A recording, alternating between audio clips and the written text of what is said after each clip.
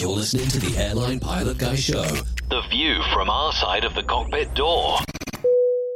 WAPG. It's the Airline Pilot Guy. Airline Pilot Guy, episode 437. Yeah, he's up in the sky. It's the Airline Pilot Guy. Hello, you're listening to the Airline Pilot Guy Show, the view from our side of the cockpit door. I'm Captain Jeff, your host, broadcasting live from Studio 1A at APG headquarters. Today's show was recorded on the 5th of August in the year of COVID, 2020. Yeah,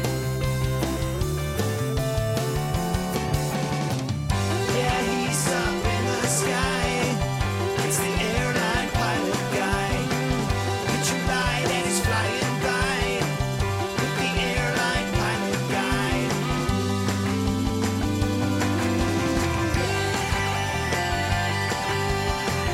In today's episode, two small planes collide mid-air over the skies of Alaska. A fuel truck rams into a jet in Russia. Not sure what the jet did to deserve that. More news, your feedback, and this week's Plane Tale, names to conjure with. So get all settled in. Tray tables and seatbacks in their upright and locked positions. Electronic devices powered on. Flight 437 is ready for pushback.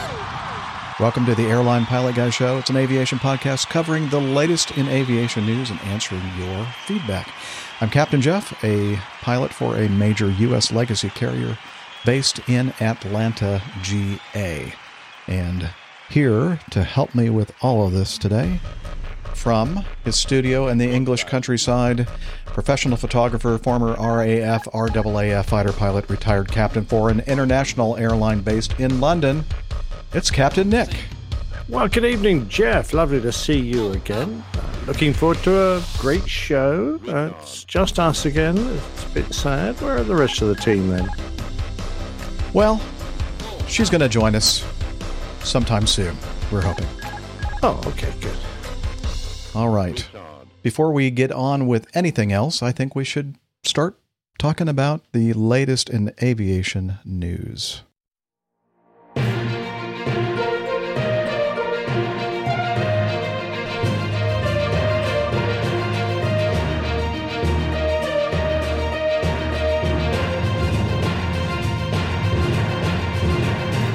Stand by for news. Okay, let's start with this. There was a mid-air collision of two airplanes near the Soldotna Airport on the Kenai Peninsula of Alaska near Anchorage on Friday of last week, killing 7 people, including a Kenai lawmaker. A single-engine de Havilland DHC-2 Beaver was involved in the crash, which carried 6 people. 57-year-old pilot Gregory Bell of Soldotna, 40-year-old guide David Rogers of Kansas, and South Carolina residents Caleb Hulsey, Heather Hulsey, McKay Hulsey, and Kirsten Wright, according to the Alaska State Troopers. The only person in the other plane, a single-engine Piper PA-12, was 63-year-old State Representative Gary Knopp of Kenai, troopers and federal aviation officials said. 6 people were confirmed dead at the scene, while 1 person died on the way to the Central Peninsula Hospital in an ambulance. Federal NTSB was recovering the 2 planes, and the NTSB Alaska Chief Clint Johnson said, well, that's what he said Saturday. The agency hoped to be finished with recovery efforts by the end of Saturday, and the goal is to bring the 2 planes to a secured location in the Wasilla area. By the way, this is from a local news outlet, adn.com, whatever that stands for. So, High Adventure Air Charter on Friday posted a message on its website confirming that one of its aircraft was involved in the crash. At this time, High Adventure Air is working to support the families involved and is working with the National Transportation Safety Board, who is investigating the accident. Our thoughts and prayers are with all of the families involved in this tragic accident. Bell, the Beaver's pilot, was part of a family that owns and operates High Adventure Air Charter, based on Longmere Lake in Soldotna. The business offers fishing, hunting, bear viewing, and glacier tour trips, as well as custom charters. The charter plane, which was equipped with floats, took off from Longmere Lake and was headed to the west side of Cook Inlet. The Piper PA-12 was equipped with wheels and took off from the Soldotna airport, but investigators do not know yet where it was headed. Exactly. Can I interrupt you for a second? Are there any Pipers that aren't equipped with wheels? The ones that have floats, apparently. Ah, okay. All right. Yeah, that kind of struck me as odd. There. Kind of struck me as odd. It was like, well, most Pipers, I think that's a fair statement. Most Pipers have wheels. But apparently because the Beaver was a float equipped Beaver, they felt like they had to make that point. Okay. I guess I could have just said that it took off from the Soldotna airport, not the lake. But anyway, witnesses described the mid-air collision, which they say produced a tooth-rattling sound and sent debris flying. Alaska State Troopers said they began getting reports of the crash 2 miles northeast of Soldotna's airport just before 8:30 in the morning on Friday. Most of the wreckage landed about 200 yards from the road, which was closed briefly due to safety concerns and debris. National Weather Service reports from the Soldotna Airport for Friday morning showed clear visibility with broken clouds at 10,000 and 4,500 feet. So anyway, they're still investigating why the collision occurred, and that's all they have. So it's amazing how often you get close to another aircraft because you haven't spotted them. And most of these occasions to just give everyone a bit of a fright when you get very close aboard. The advent of ADS-B for everybody is going to help these situations. But quite honestly, the best thing to do is just keep your head out of the cockpit, use the Mark 1 eyeball. Mm-hmm. But of course, that has its limitations. We all know that, or perhaps we don't. We were really through our evolution, our sensory systems, our eyes are really designed to pick up moving targets. And if you're on a collision course with someone, they don't actually move relative to you because you're on a collision course. If they moved, then you'd easily tell that they were either going to go in front of you, behind you, above you, or below you, or whatever. So something that's completely stationary in your windshield, perhaps just a dot initially, is actually not very easy, particularly if you're peripheral vision, to pick up. As soon as it starts to move one direction or another, that your attention is attracted to it. You can see it if you look directly at it with the highest acuity portion of your eye, which, for those of you who don't know, it's about the size of your fist held at arm's length. It's not a very big piece of your eye. So which is why it's important to scan the sky all the time, particularly in the areas when you are vulnerable to a collision. So you're really talking about 3 o'clock to 9 o'clock. But, it is possible people to creep up from behind you. So take a look out there occasionally. And to do so in sectors and to do so with discipline so that you cover the entire sky. And bear in mind that it's very easy if you're looking into an empty sky for your eyes to focus backwards towards you and no longer be stretched out at infinity. So there's less chance of you actually seeing the thing you're looking for. If you find yourself staring at the windshield, you've been looking out the window too long. Glance out at something that's more than about 30 or 40 feet from you, usually the ground or a cloud or something, and then restart your scan. But I know it's very hard when you're busy, particularly if you're the only person in an aircraft, to keep that rigorous lookout going. And, these things sadly happen, particularly when you're in a busy environment approaching an airport. Yep. Someone in the chat room was asking, did these airplanes have TCAS? And I would say probably neither of them did, although with ADS-B, I'm not sure whether one or both of the airplanes were equipped with it. They do have something similar to TCAS. I think it's another acronym, and I can't recall exactly. Is it TAWS or something like that? TAWS, or I don't know. But it's like a different type of system using data coming in from, in and out of ADS-B, where you can have on a display other aircraft in your area, and that's definitely helpful as well. I'm just...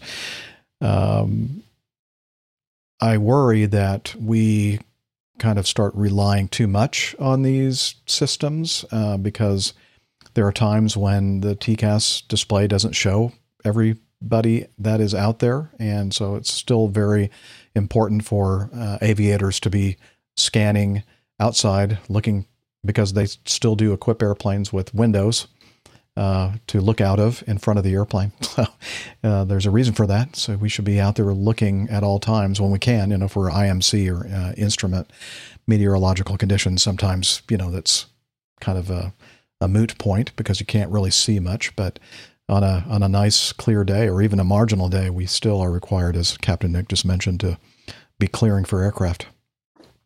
Absolutely. And of course, we are well aware of the dangers of too much automation and too much gear in the aircraft. That can be a great distraction. Mm-hmm. But also when everyone has ADS-B, and eventually I think it'll be a requirement for everybody in most civilized countries to have ADS-B.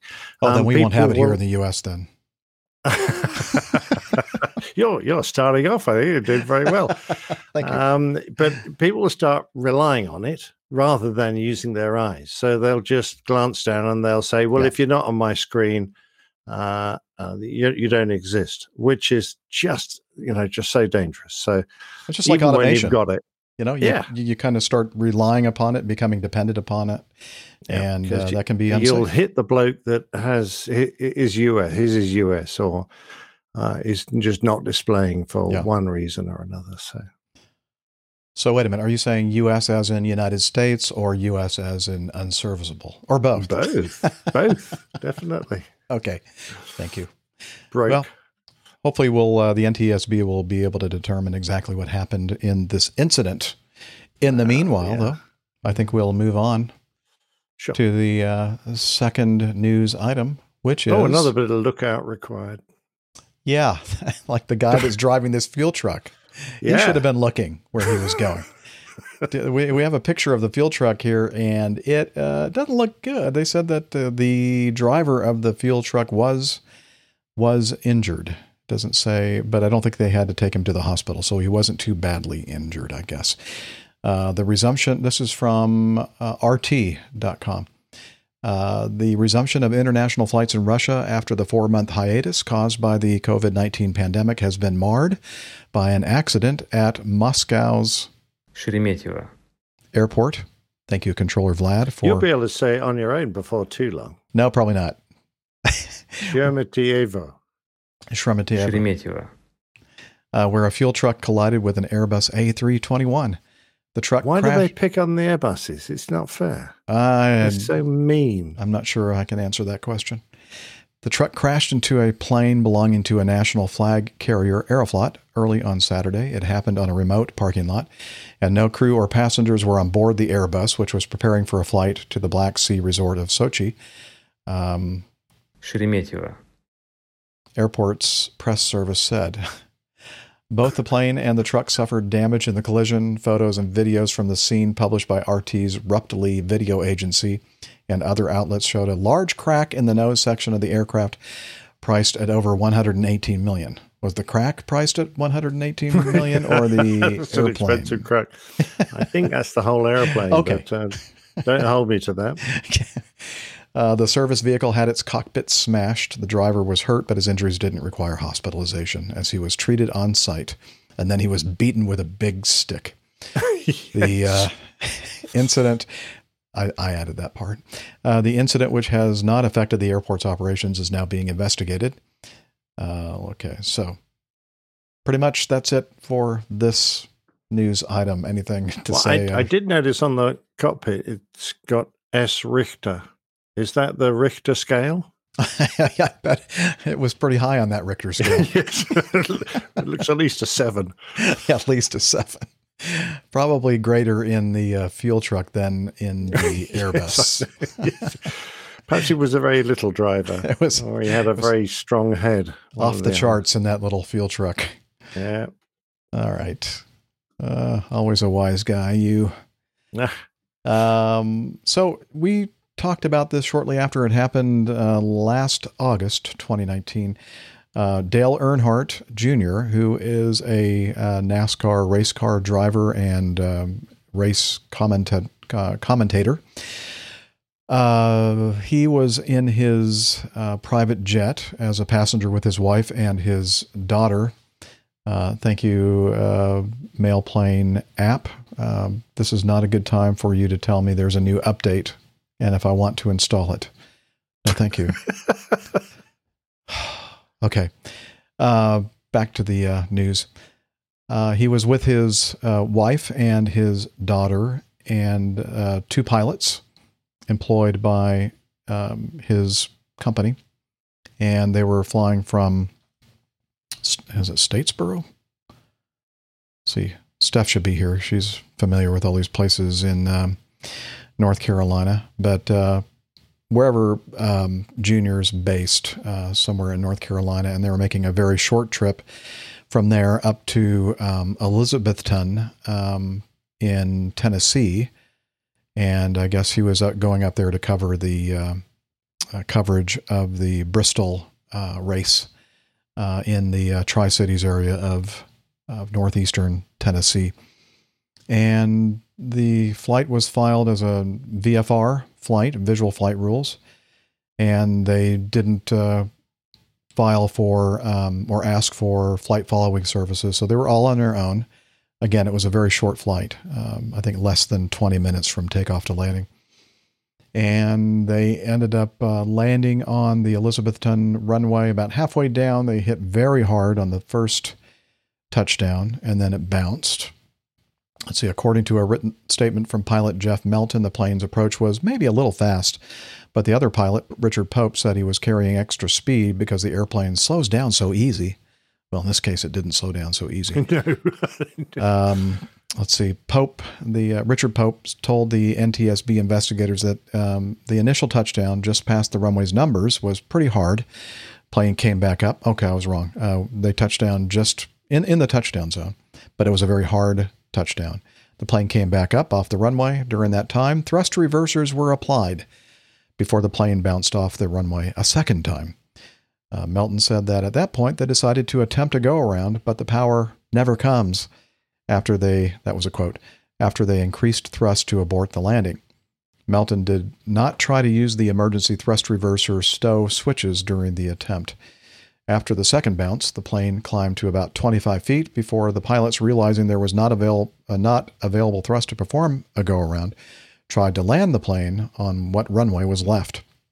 The third touchdown occurred about halfway down the airport's 4,500-foot-long runway, while the NTSB has initially reported that the third touchdown occurred within about 1,000 feet of the runway remaining.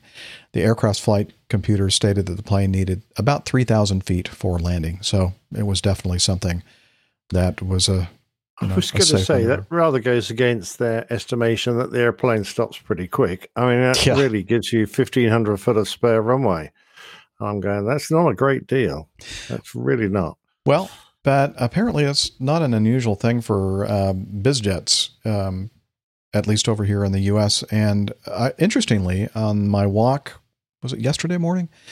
I was listening to the latest episode of Opposing Bases, Air Talk. What's their little motto? Air Talk Radio or something like that. Anyway, the hosts of the show, A, G, and RH, are both pilots, and they're both air traffic controllers. And so it's good stuff if you're out there, want to learn about air traffic control services, especially with a U.S. perspective.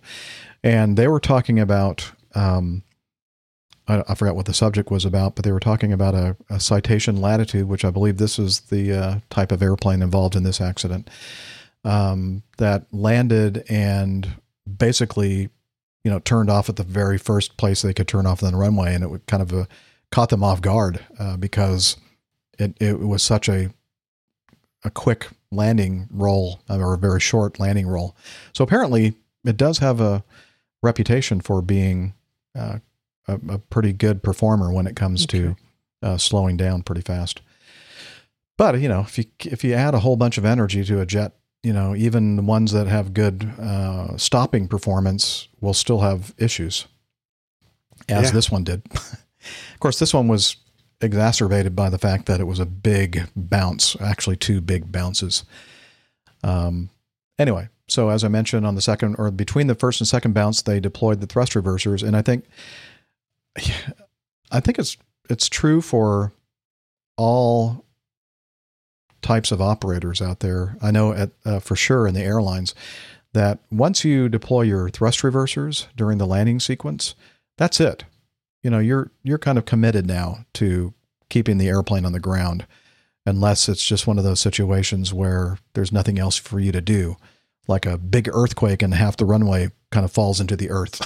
That would be a situation where you'd have to, but otherwise, if the reversers are out, that's it. You got to deal with it now. You got to get the airplane stopped on the ground. So I think they must have panicked there once they were on their third bounce and realized that the runway was disappearing quickly before their eyes. So as we know, the airplane overran the runway, went through some chain link fencing, and came to a stop on a road near the airport on the far side of the runway. And the airplane was on fire in the lavatory and the tail. And there were some issues with Dale Earnhardt Jr. trying to get the overwing exit open. And I was mentioning to Nick, we were talking about this before we actually started the recording today, that if you look at some of the pictures, which we'll have in the show notes here, part of the docket, the chain link fence is wrapped very tightly around the fuselage, right around that area where the overwing exits are. So I can kind of see why it was almost impossible, or it was impossible to get those opened up. They attempted initially to get the front left door, the main cabin door, open, and they weren't successful right away. And then with some more effort and kicking, they were finally able to get the door to come open in the space of, I think they said in one of their interviews that it was about the size of an oven. That was right there. Earnhardt told the pilot to try the main door, which they couldn't open initially. Melton was able to force the main door open enough for everyone to escape. Earnhardt said that the opening was about the size of an oven. A small oven or a large oven? I don't know. But I don't know, but the airplane looked like it turned into an oven because it did. They were lucky not to have been trapped in there. Yes. So they all got out safely. No major injuries, no loss of life. And they're still looking into it. So this is one of the first steps in an NTSB investigation. They gather interviews and other data about the flight or the incident or accident, and then they open a docket, which usually means that it won't be long before the primary or preliminary report is put out there. So bearing in mind there appears to be no mechanical issues with the aircraft, what do you think they'll be putting it down to? I would say pilot error, an unstabilized approach, I'm guessing. And they continued with it, and then they tried to go around out of it, and that didn't work. Yeah. Apparently, neither pilot reported having performed an aborted or balked landing as attempted during the flight, or having performed one during simulator training. So it just shows the importance of ticking all those boxes whenever you get in the simulator. It's not just instrument flying and go around. So there's all sorts of things that are important to check. Okay. Let's see, just an update, see what's going on with Steph. Is she having some issues with her computer? There's a picture of her screen. About 9 minutes remaining, it says on her screen. It looks like her computer has decided to do some kind of a... she must have the automated updates clicked. So that's selected. A Mac. I know, but I guess maybe there's operating system update or something. Well, she'll be with us soon anyway. Yeah, at some point. We'll just keep on going without you. Be that way, Steph. Ute Air Cargo, Antonov AN-74 at Goa? No, Goa? it's not Goa. G-A-O. Gao in Mali let's see. Let me read from Simon Ratsky's Aviation Herald article about this accident. Let's see. This happened on the 3rd of August, which was just a couple of days ago. Cargo only Antonov 74 on behalf and in colors of United Nations MINUSMA. So I looked that up. I thought, I don't know what that is. It's the United Nations Multidimensional Integrated Stabilization Mission in Mali. Oh my God. Now, would you really? please tell me, now look at all those words and see how does that match up with MINUSMA? I don't see it at all. I'm very confused. Anyway, it was the likewise. I wonder if it's a French version or something. Oh, could be. Anyway, they were operating the United Nations Multidimensional Integrated Stabilization Mission in Mali. Registration Romeo Alpha 74044, performing flight 52P from Bamako to Gao in Mali with 4 passengers, 7 crew when they went past the runway while landing at about 10:15 local time, coming to a stop on soft ground with all gear collapsed and nose and belly substantially damaged. 1 occupant received serious injuries, 10 occupants minor injuries, and the aircraft sustained substantial damage. Locals reported the aircraft performed a forced landing. Well, I don't know how the locals would know that they performed a forced landing. They just screwed up the landing, apparently.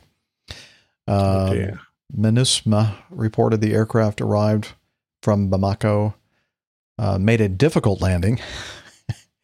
I think if you look at the METAR at the time, you'll see why they characterized it as a difficult landing. The weather wasn't great. Looks like a heavy thunderstorm or thunder showers were going on at the time, and the winds were pretty high and variable. Place looks pretty flooded, doesn't it? It does look very flooded. I'm not sure if that is a prepared runway or a dirt runway. Kind of looks like it'd be a dirt. Of course, that we're seeing it off the runway, so who knows? Yeah, that's true. This is one of those amazing aircraft that has the engines high up on a high wing, and it uses a great deal of its jet efflux to boost the lift performance of the wing at low speed. It's a very interesting design. As long as the engines keep going, everything's fine and beaut. But if you stop blowing over the wings, you can suffer a substantial loss of lift. It is an interesting concept. Was it Boeing had a similar one? I think only an experimental thing. Yeah, I think one of the it was like a YF something or other. I think it was one of the candidates for the C-17 program, or what came to be the C-17. I'm not sure, or maybe it was a different one. But yeah, they did have an airplane that looked very much like this, with the engines mounted high up on the wing and using the blown technology to add lift from the exhaust of the engines. Perhaps somebody in the show note, in the show notes, no, the chat room, the live audience can chime in with what I'm trying to recall. Although that may be impossible to try to, come up with what I'm trying to recall. But anyway, a picture of this in the show notes, and looks like at least a good quarter of the bottom of the airplane is kind of rubbed away, gone, or buried below the mud. Sadly, not only was the aircraft substantially damaged, but the pilot was. So I guess our best wishes to him. Yes. It's always a bit sad when you're seeing a UN aircraft or someone who's doing these kind of very important missions, because they often have to go into some pretty dodgy places, and it's difficult flying. So I hope they do all right. Micah thinks that what I'm trying to recall, or what we're trying to recall, is the YC-15. And it is, the YC-15 kind of looks like a BA-146 or a C. Yeah, that's not quite the I same. don't think that's the one we were thinking of, Micah. Micah. Those are underslung jet engines. But there was clearly, maybe it was the YC-14, perhaps. Let's see. Let me click on that one. Yes, that's it. You were one off, Micah. It's the YC-14. And if you do a quick search on that, you'll see that that airplane looks very similar. Here, I might as well just share There the you go. screen so people can see it. Yeah, absolutely. So which one came first, I wonder? Did Antonov copy the American? Well, I'm sure that we copied the Russian airplane because that's usually the way it works. That would be a first time. Anyway, so there you go. Let's get back to safety. Okay, so we'll try to figure out exactly what happened here, but it looks like they tried to land in very poor conditions at the airport. This is an interesting one. There's this incident, again, from the Aviation Herald. A United Boeing 787-10 or 10, or, the big version of the 787, registration November 16009, performing flight 57 from Newark, New Jersey to Paris Charles de Gaulle, was on final approach to Paris's runway 09 left when tower cleared the aircraft to land on 09 right.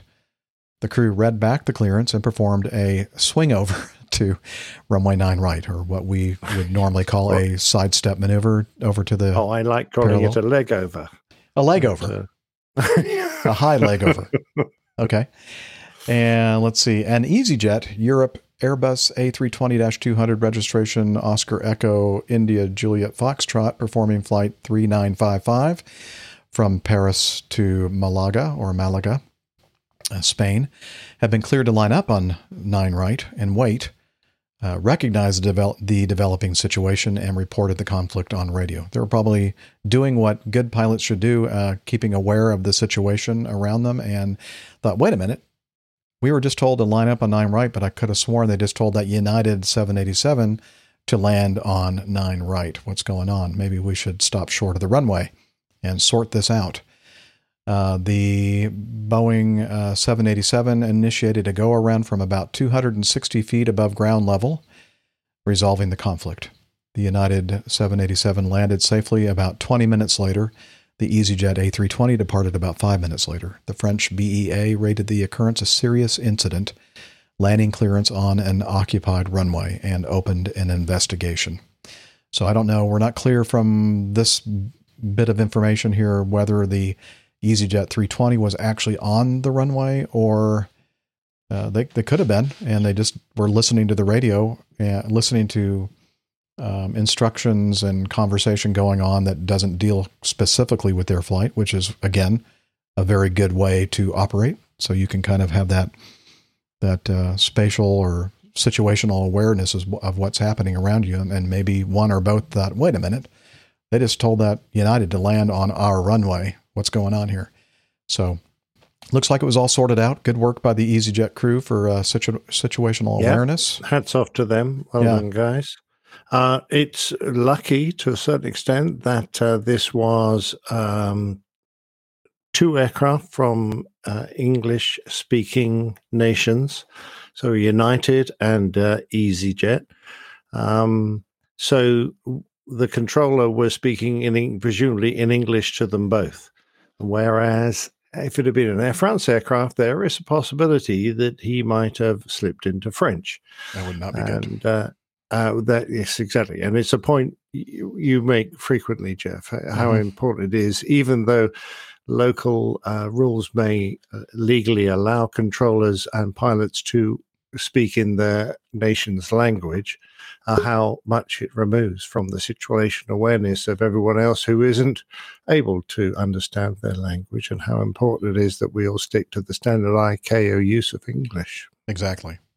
Now, some people would say, well, okay, who's at fault here? It sounds like, we're again, based on the little bit of information we have on this, I'm thinking that maybe the controllers really didn't mean for the United flight to sidestep from the left runway to the right runway, although people have mentioned in the comments that, well, the terminal for United would be more convenient for them to land on the right rather than the left. But I'm thinking that the controller really didn't intend for them to do that. And perhaps it may have been a good idea for the United crew to say, are you sure, you want us to sidestep from the runway we were initially approaching and expecting to land on and go instead over to this other one, especially with the fact that you've already cleared another flight onto our runway.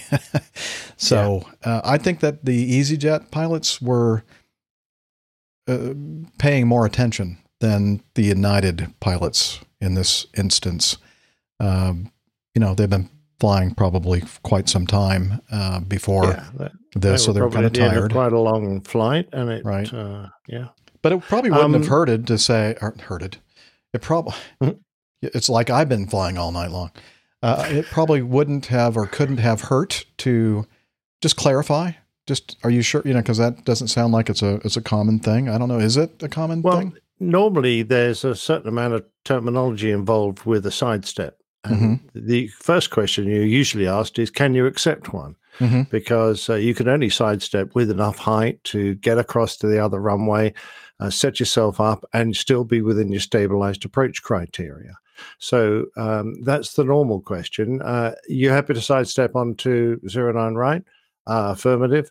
Roger, you're now cleared sidestep to 09 right, and you get a new landing clearance for that runway. If you just are expecting the left and you get a landing clearance for the right, just out of the blue, I wouldn't necessarily assume that was a sidestep situation. I would just think, not if the guy's just given me the right runway or not. And that would send up a thinks bubble, I hope, in most pilots' heads. I agree. I think that may have been what happened. And they, read back the clearance to land on 9 right. But again, maybe the controller didn't realize what he was saying and didn't really kind of understand what the United flight was reading back to him or to her.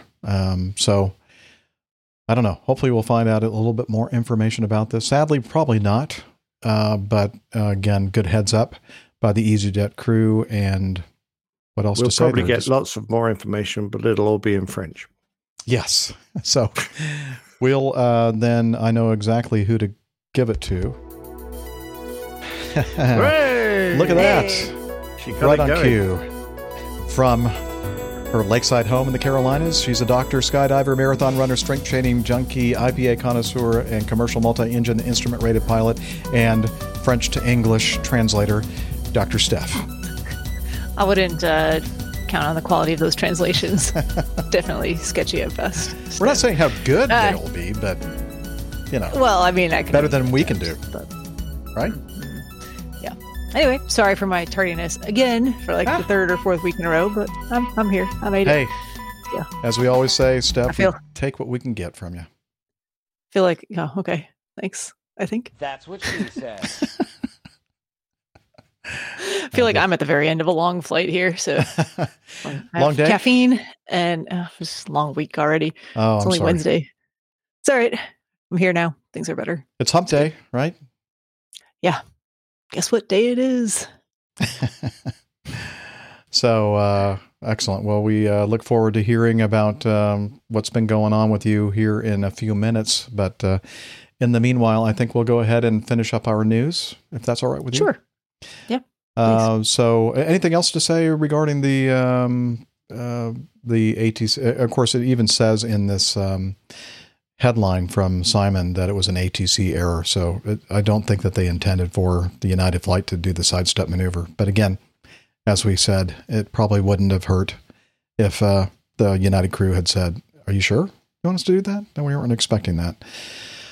Anyway, and Simon, his wonderful aviation news source, the Aviation Herald, we use it a lot because it's good stuff. It's good, solid information that he gathers and presents.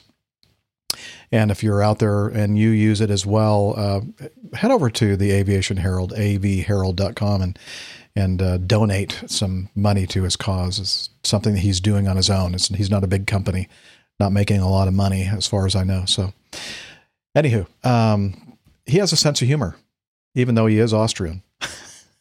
I don't know why I said that. I would imagine Austrians have great senses of humor. And They just keep them well hidden. Yes.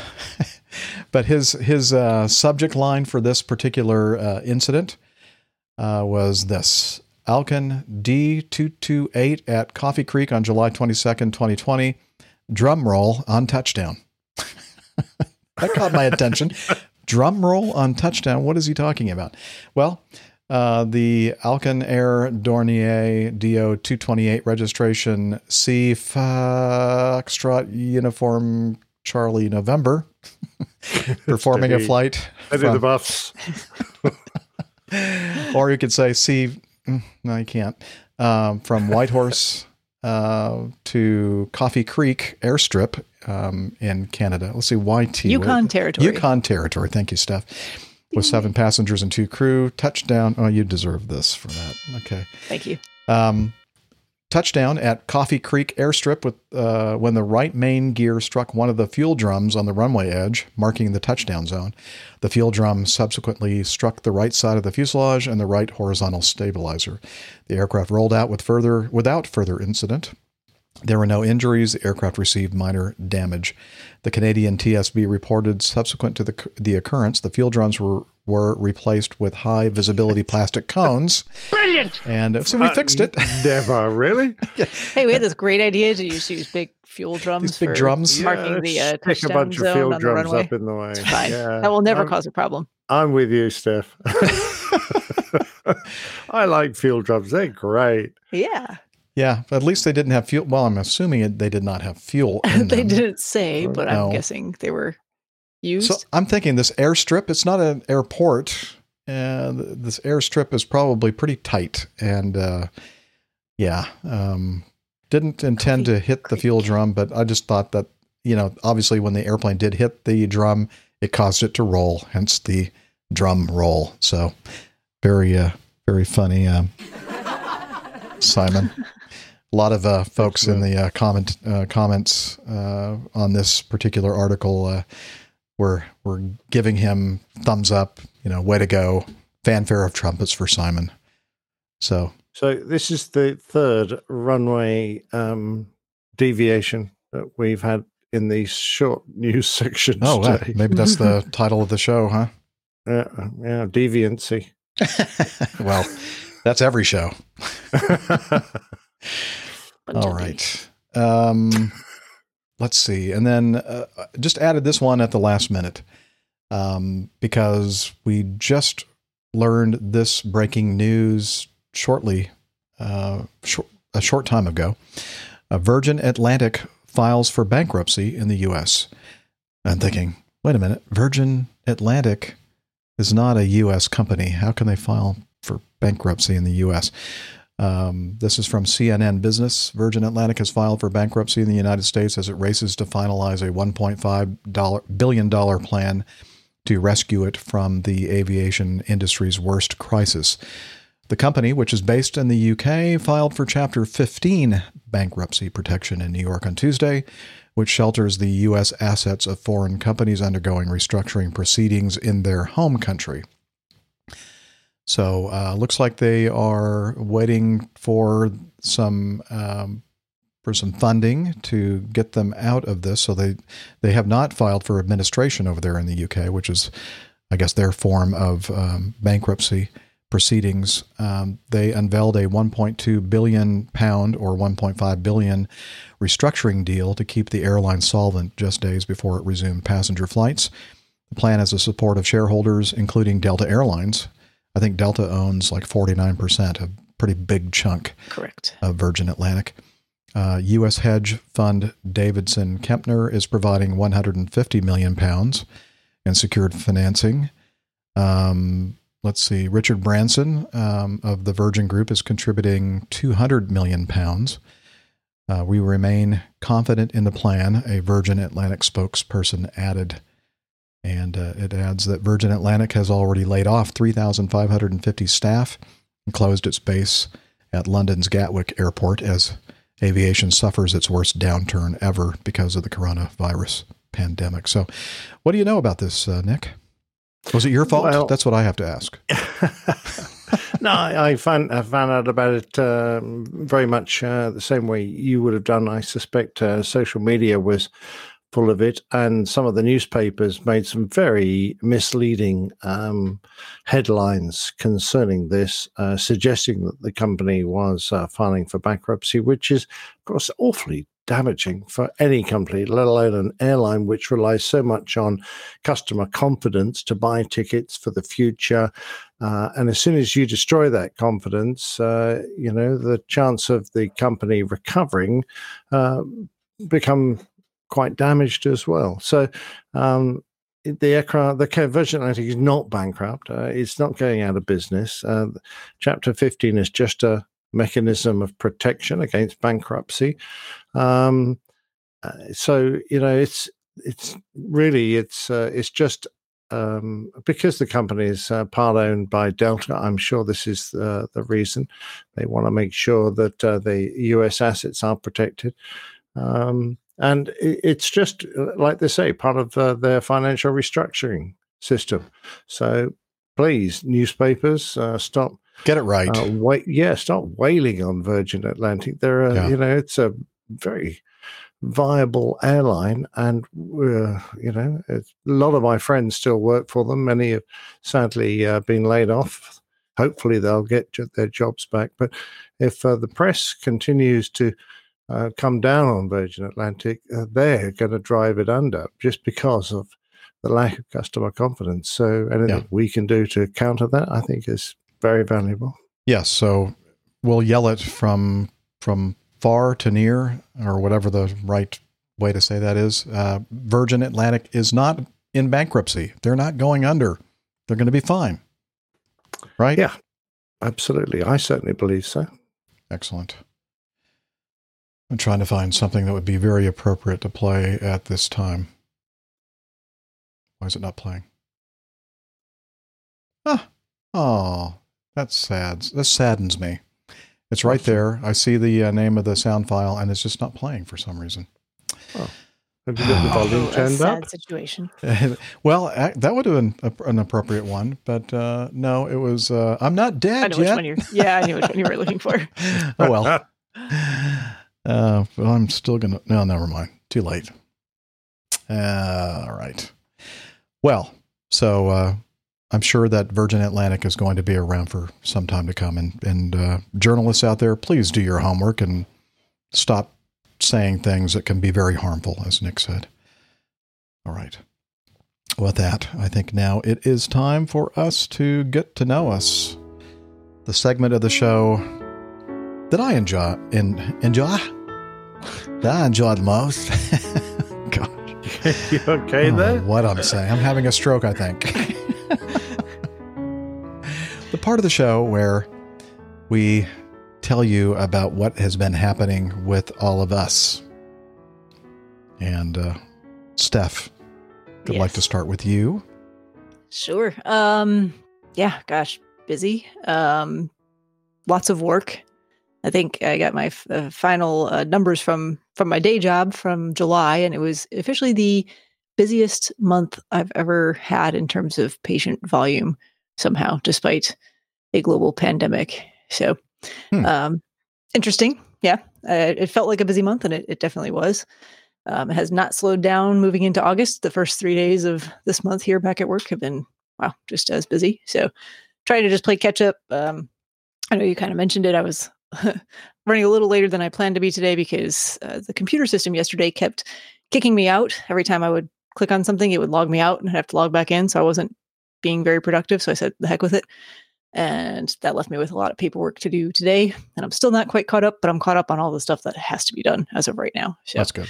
Yeah. But I worked pretty much nonstop from about 6:30 this morning until 3:30. I mean, I really didn't take a break. So, yeah, I'm feeling a little fatigued from that. Still doing a bunch of flying on the weekends too. So I'm sure that helps with my fatigue levels. Yeah.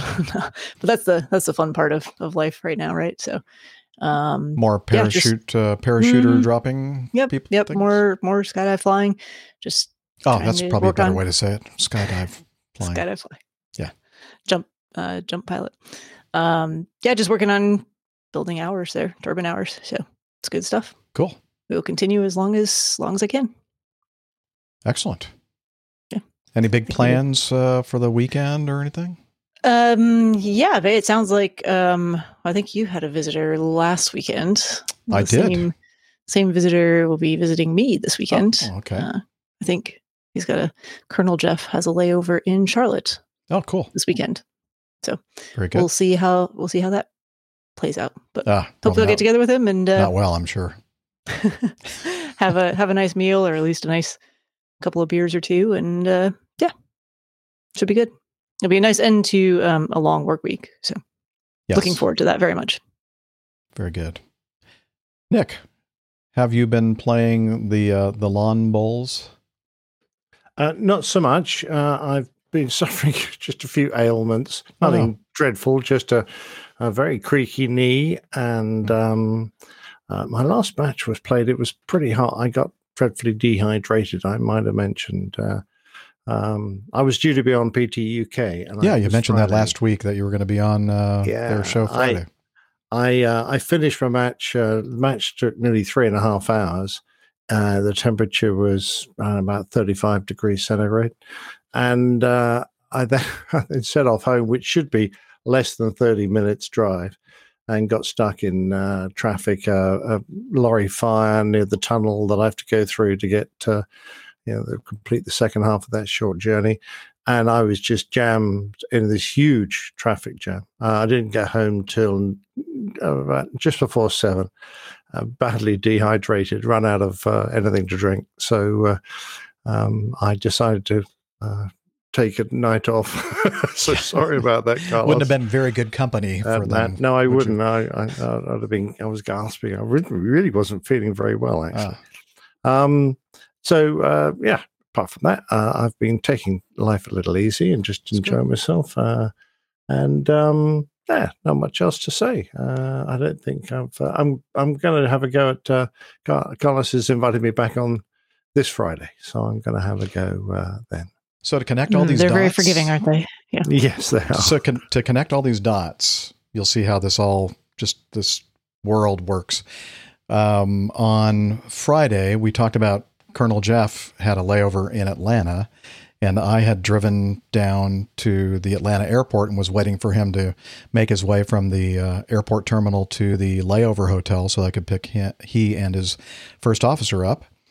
And I get this message that says, I think initially from you, Nick, that said, "Hey, any way you could fill in for me on PTUK?" And I said, nope, because I'm in my car and I'm going to be, meeting up with Colonel Jeff. And then I noticed there was a WhatsApp request from their producer asking if I might be interested. And I said, yeah, I'd love to, but I can't. And so interesting. So Steph's going to be meeting with Colonel Jeff. I was meeting with Colonel Jeff that day, and it all ties into this whole PTUK thing and why I couldn't do it. So It's a small world, isn't it? It is.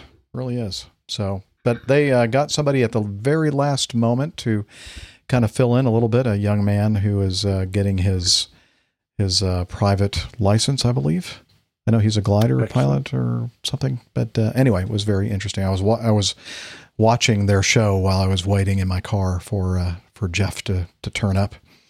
And that kind of segues right on into the fact that I indeed picked up Jeff and David, his first officer, and not a lot of places open, especially around the airport, for dine-in situations, but we went to the same location where the last, or one of my last flights on the Mad Dog, when we got back to Atlanta, we went over to on Virginia Avenue, Mellow Mushroom. And many of the folks listening to the show right now, in fact, probably some of them in the live audience, were there. We had a good time, great pizza, great beer, and great conversation. And so we kind of tried to reenact that, Jeff and his first officer and I have some audio from that.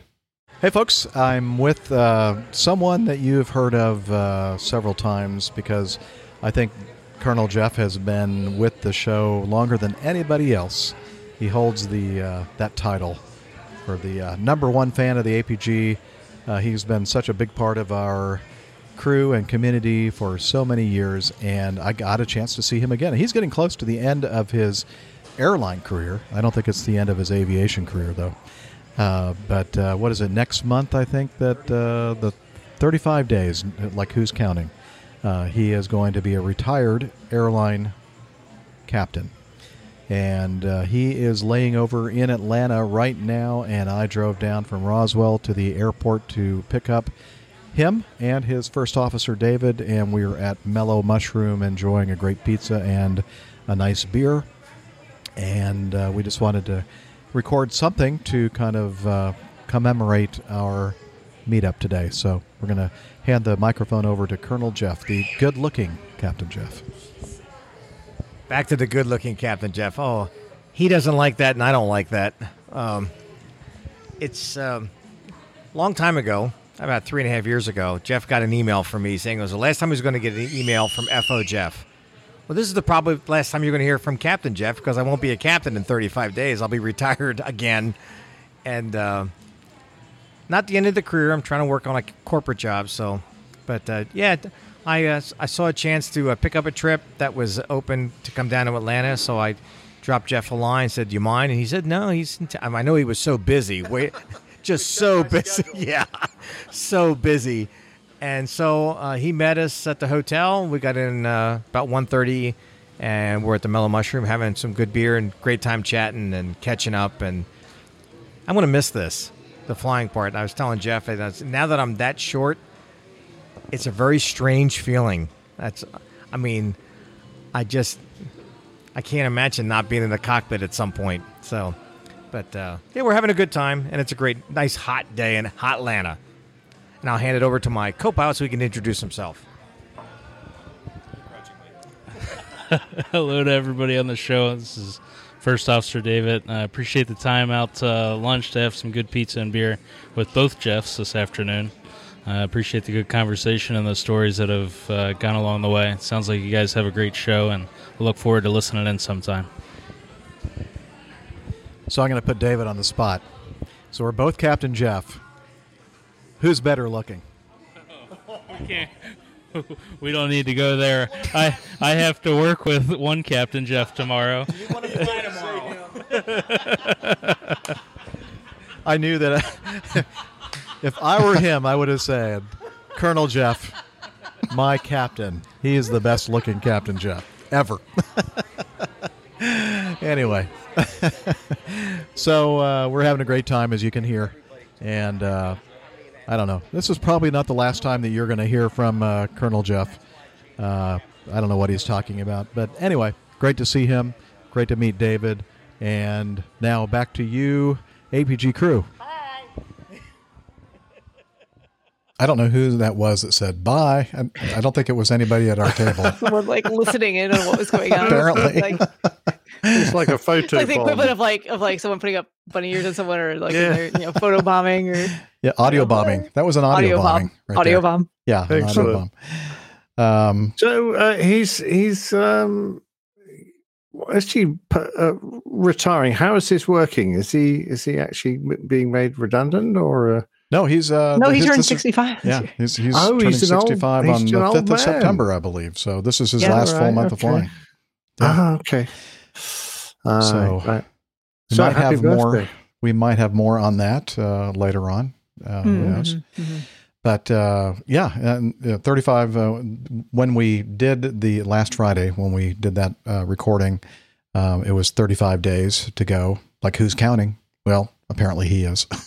I don't know anyone else who would count those types of things. Yeah, no, I don't know anybody that comes to mind. Yeah, right. It's very childish. Only from 1,000 days to go. Periodic updates. And gives totally the wrong impression to your employer. Right? Yeah. What are you saying? You can't wait to get out of here? Hear that badly? Jeez. Anyway, the sad thing was, I know I put David on the spot, and I kind of figured that it would have been more definitive, very quick answer that, of course, it's the captain that I'm flying with here, Captain Jeff Felmuth. But sadly, but you were the one asking the question. Yeah, and I just paid for the lunch too. So I could see he was torn. Yeah. But anyway, sadly for David, he is going to likely be one of the casualties for furlough at American Airlines. I can say American Airlines because they're not on the show. They're not representing Ajax. So. No. What? Okay, whatever. Never mind. Okay, how about what do we call it then? Ajax. Ajax. Okay. Yeah, unfortunately, he'll be possibly one of those furlough casualties with Ajax.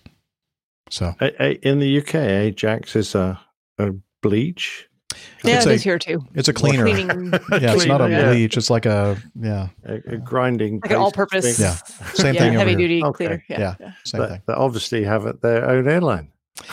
Apparently, yeah, they're doing well. well. I mean, Acme makes lots of things too. So. Yes, a lot. Mainly things. explosive things. Yes. All kinds of whistles, stuff. Yeah, and things like that. Anyway, so as the good-looking Captain Jeff mentioned, I don't have a lot going on my schedule. I am back into last weekend was singing again at my parish, and so my director has me heavily booked for all kinds of stuff singing wise, and I'm enjoying that. And that's pretty much it. Still don't know exactly when I'm going to be going into training for the 717. Last word was sometime in October. So until that changes, that's what I'm planning on. And that is it for now. And now, without further ado, I think we'll go ahead and talk about those great, fine folks who contribute their hard-earned dollars toward the coffee fund.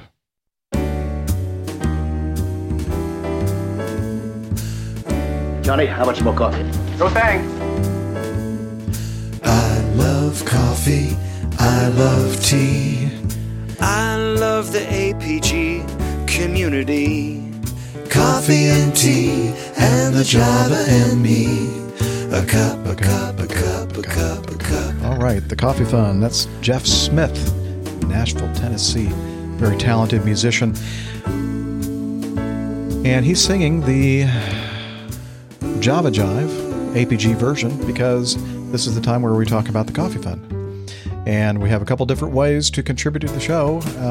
The first, the classic method via PayPal, and you can make a one-time or two-time or a recurring donation there if you'd like. And since the last episode, Randolph Ackerman, Randy, sent in a recurring payment via the Coffee Fund Classic method. And another way to do it is to become a patron of the show, or a producer of the show, as we like to say. And we have 3 new producers on Patreon. We have Rich from Sheffield. Rich, right there, is in our live audience. Michael Grieg and Steve Sanacore, or Sanacore. So, may have mentioned Steve last time, not sure. Seems familiar to me.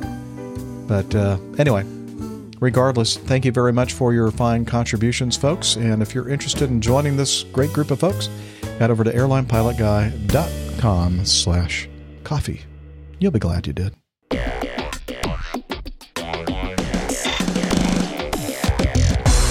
Captain, incoming message. We'll wait. He's almost ready. There he is. Yes. He's zipping up. Oh, a little too late for that. But that's okay. Doesn't matter. I Let's thought see. Steph would have picked up the slack. Nah, Steph's a slacker. Yeah. She is. She's In right with so many Hillel ways. in the bathroom. So many. What? Well, that. Slacker. Well, I mean, we can all be slackers in our own way, right? You can be a slacker too. Mm-hmm. Definitely a slacker. All right, let's start off with the first item in our feedback, which is from JJ Pittsburgh. He says, "Hey all, I just got back from a trip to Wright-Patterson Air Force Base near Dayton, Ohio, and I had the opportunity to visit the National Museum of the U.S. Air Force. and it was absolutely incredible. Have any of you been able to visit? If not, I highly recommend the trip for any aviation enthusiast. Thanks, JJ. Now, I think a few people have visited. we have to ask the question, JJ, you know, you've just given yourself away. Apparently you're not listening to our show. Because right about a year ago, well, just Almost under exactly a year. Yeah. a little bit more than a year ago, I guess. On the way, Captain Nick came over from the UK and spent a few days here in the Roswell area at APG HQ. And then we loaded up the truck and moved to Beverly. No, we loaded up the Honda and drove up to Dayton, Ohio to visit the U.S. Air Force Museum at Wright-Patterson Air Force Base. And it was a great trip. That was a prelude to our making it up to Oshkosh. So, yes, we have a great group of folks, a big group of folks joined us that Tuesday. Most of the day, actually, at the museum. We started off, Nick and I, at Major Rick Bell's request and invitation to fly the C-17 simulator, and then we headed to... I embarrassed myself dreadfully. Oh, I think we both In did. the But you know simulator? what? I think, you know, if Rick hadn't been there kind of instructing us, I think it could have been a lot worse. I think we both did it actually pretty well, I thought. Due to his instruction. That's true, except that that airplane doesn't fly like an airplane. No, it doesn't. I don't know how it flies, but it's it ain't weird. like an airplane. It's weird. Pure magic. It is magic, yes. PFM. PFM. Mm-hmm. And so then we went and headed over to the museum and spent most of the day over there with a big group of folks. And then we ended up... after that, going to a brew pub and having a nice little dinner and some beers. I guess it was kind of It was a great day, actually, and fantastic museum. Wish we had more time, quite honestly. Yes. It's vast. That was also the trip that we stopped in Lexington and visited the very large Donkey fan company. Mm-hmm. Greg Peterson gave us there we go. Nick is holding up there. Oh yeah, I see Fanny too. I don't know where my Fanny is. Well, I do, but you don't want to see that. She's in the other room. The donkey. Yes, the donkey I'm referring to. Well, JJ, I have not been to the museum, so it is definitely on my to-do list. Yep. That was the first time for me, and I was in the Air Force for a little over 7 years, and I never made it there. I'm surprised it wasn't a requirement. I know. Should have been. Yeah, they should have given you a week off to go and look at it. They should have. I even flew the 141 into Wright-Patterson Air Force Base, but I guess we just didn't have enough time to go to the museum. Too busy drinking and carousing, I think. More important things to do. Yes, much more important. Priorities. Yes, priorities. You have to have your priorities. But yes, JJ, we have, and we agree with you. It's a great place to visit, and we highly recommend it to anybody out there within earshot. All right. Thomas writes, this accident, okay, he's referring to the Atlas Air 3591 accident report that we covered a few episodes ago. He says, this accident again shows the need for full employment history and full history of all testing and check ride results. Not everyone wanting to pilot commercial aircraft will be qualified. Simple. Well, Thomas, the NTSB agrees. In fact, let me read you some of the findings that they had in their final report of the Atlas 3591 accident. Item 10, had the Federal Aviation Administration met the deadline and complied with requirements for implementing the Pilot Records Database, the PRD, as stated Section 203 of the Airline Safety and Federal Aviation Administration Extension Act of 2010, the PRD would have provided hiring employees relevant information about the first officer's employment history and training performance deficiencies. Item 11, the first officer's long history of training performance difficulties and his tendency to respond impulsively and inappropriately when faced with an unexpected event during training scenarios at multiple employers suggest an inability to remain calm during stressful situations. So again, that deals with this whole, transparency and availability of training records and such for airlines that are looking to hire people. And it goes on 15, finding number 16, finding number 17, 18, 19. So yeah, they agree with you. It's kind of unusual to have this many findings dealing with this one particular area of importance. 1, 2, 3, 4, 5, 6, 7 individual findings on the NTSB final report for Atlas 3591. So I think they got the picture. We're hoping that the FAA will rapidly fix these deficiencies in the pilot records database and reporting and such. So just thought I'd quickly cover that one. Thank you, Thomas. Mm-hmm. Now, last show, in fact, it was such an important part of our show last week that it became the cover art for our show. So we were talking about... we decided this after we stopped broadcasting too, so people didn't really hear our thought process that went into this, which made it funnier, actually, I think, because we knew this was going to be something that would... Yeah, so the artwork is the plot, the doodle... Actually, wasn't a doodle. It wasn't a doodle at all. It was just. But Nick thought it was, and he was thinking, "Well, this doesn't look like a kangaroo at all." He was actually very, very correct in that assessment. Assessment, thank you. And so, a couple of folks in our community sent us some feedback with the actual pics of the doodle, which actually has something that looks exactly like the kangaroo on the back of the Qantas livery, their airplanes. And that was Michael or Michelle and Andrew. And we had a good chuckle about that. And I still thought it was kind of cruel for Steph to kind of just let Nick continue on with trying to make heads or tails or kangaroos of the plot. I thought he knew I was being silly. No? Yeah, I did. Yeah, he knew. Oh, yeah, he knew all along.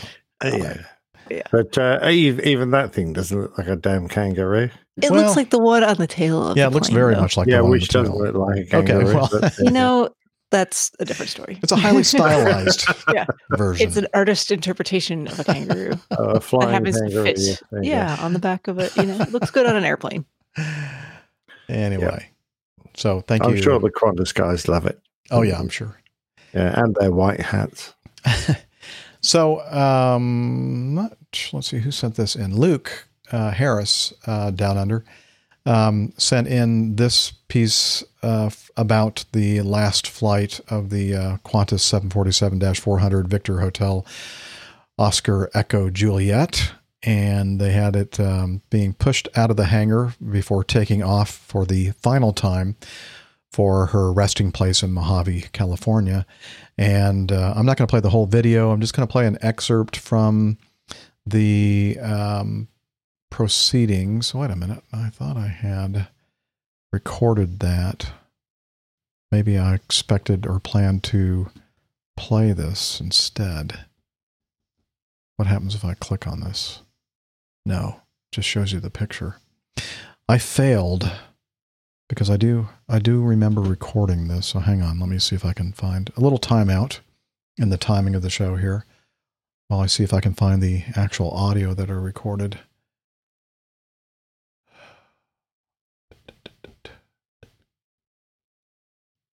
Carry on, folks. Sorry. Sorry, Do you I'm still think thinking we're about the going to have kangaroo. to endure a farewell speech from every captain who flies a 747 on its last flight? Nope, this is actually, I do actually have the audio for that. But this is something different. So basically what what Luke said in his feedback, I can combine a couple of pieces of feedback here in this one. Again, all dealing with the Qantas thing. And I'm hoping that this will be it for for our coverage of the Qantas 747 retirement. We'll see. Anyway, he gave us a link to a Facebook post, and I'm just going to have to I'll put the music in post. How about? It's video of the Qantas 747 being pushed out of the hangar, and apparently there was some music being played, and Luke's message was, okay, when the music started, I got tears. And so, and I can see why. It's quite emotional to watch this beautiful airplane being pushed out and then hearing this music being sung by, it sounds like young voices in a choir and orchestra. Must have been recorded though, because I don't see the actual orchestra and choir in the video itself. So again, right now you're going to hear it in the actual audio version of the podcast.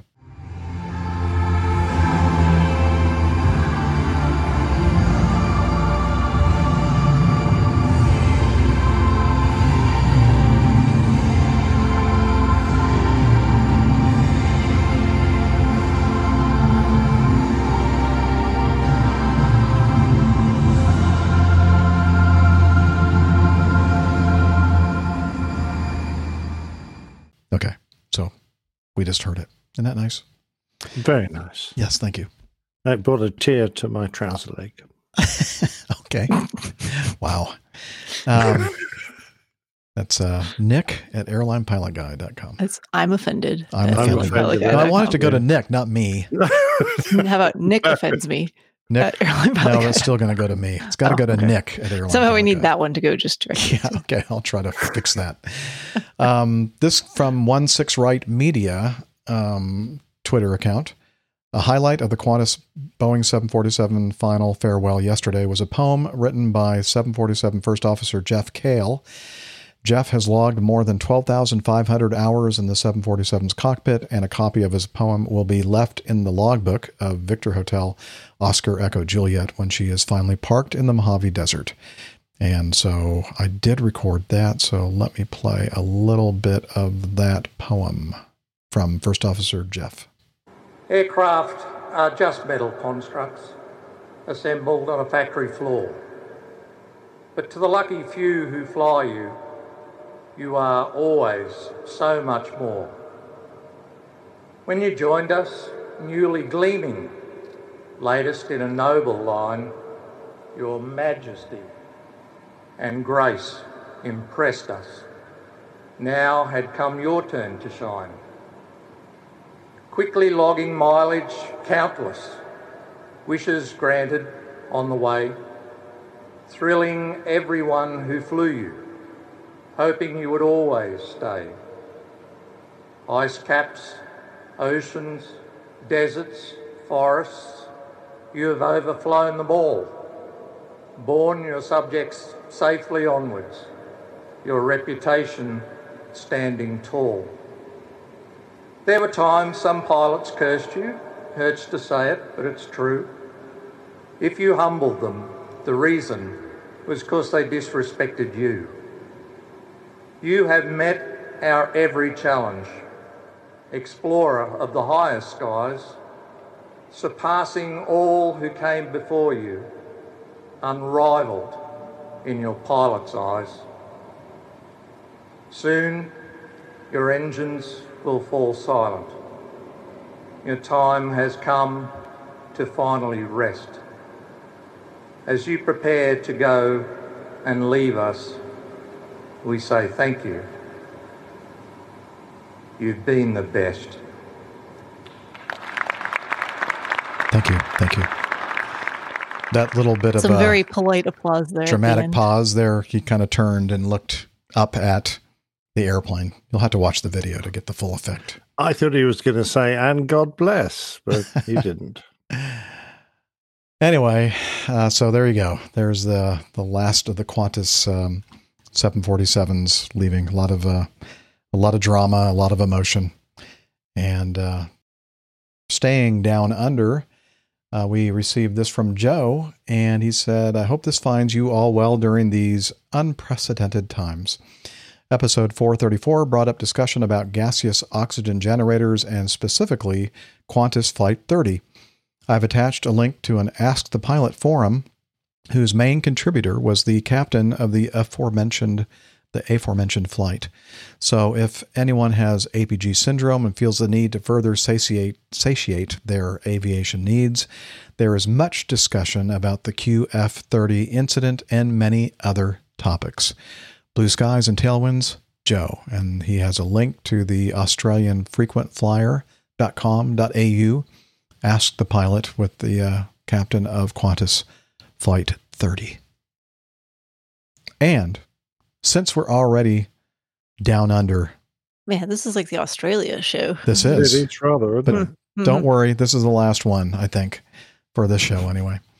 I mean, I didn't mean that in a bad way. I was just surprised at the amount I would have taken Australian offense. feedback we have. I would have taken offense to what Steph just said. I'm offended. I'm offended. Yeah, I'm offended.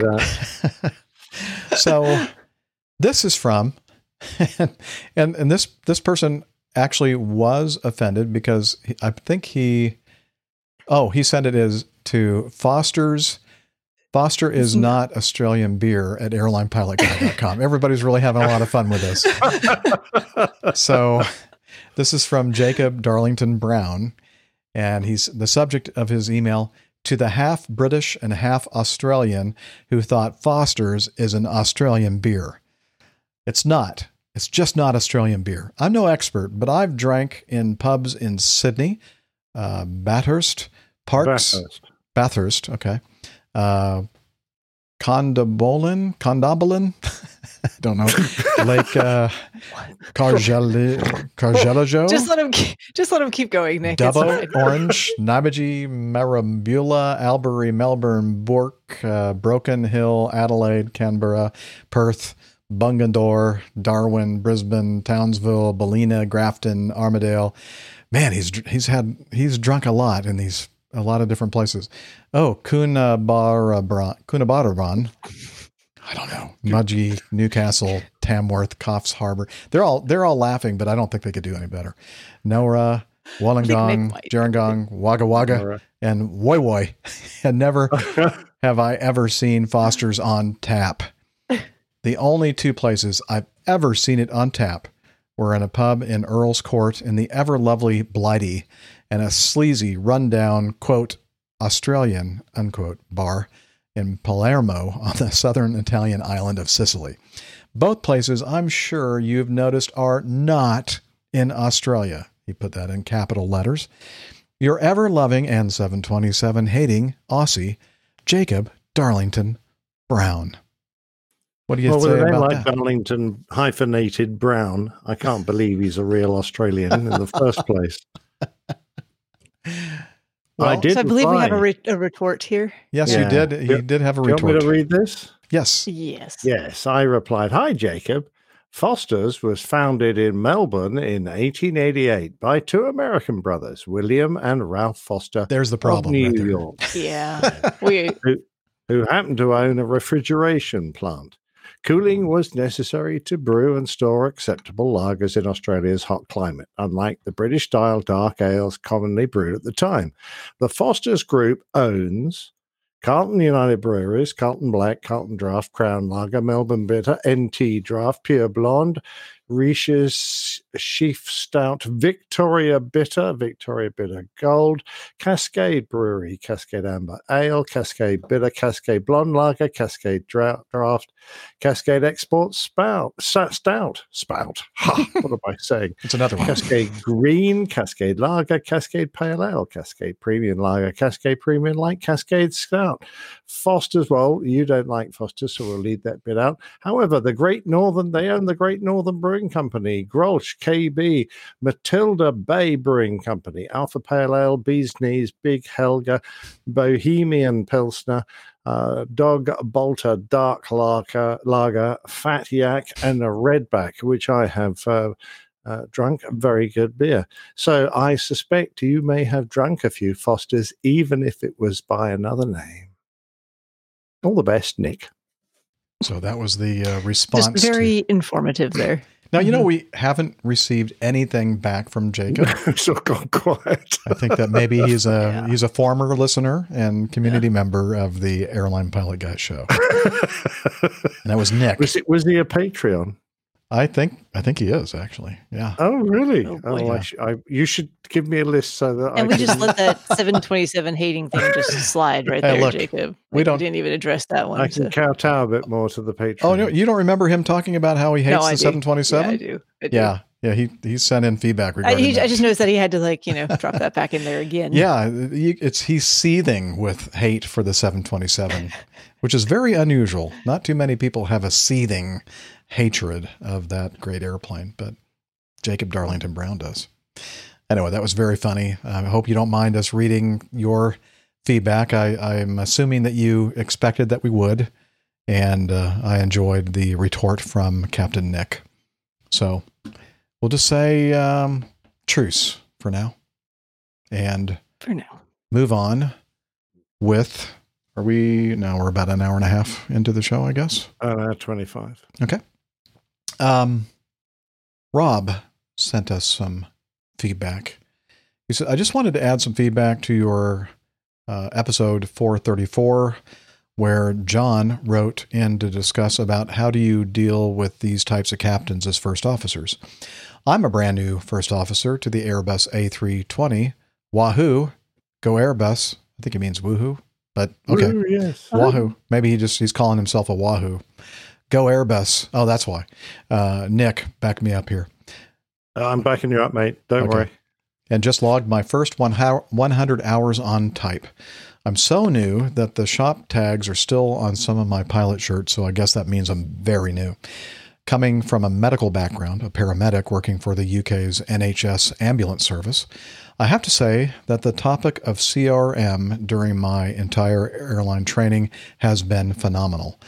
I wish other industries would recognize the importance of CRM in all walks of life, and these are certainly skills I wish I knew more about when working as a paramedic. Pilots are frequently marked across the IATA pilot competencies in their simulator checks, and so to make a successful career out of flying, I'm amazed how airline recruitment focus so much on the personal skills of a person rather than your ability to fly. That's important, but at the end of the day, your flying skills can be polished by the airline's training team. Interviews mainly focus on the non-technical CRM skills. It's because of this I haven't come across any particular bad nuts in the flight crews.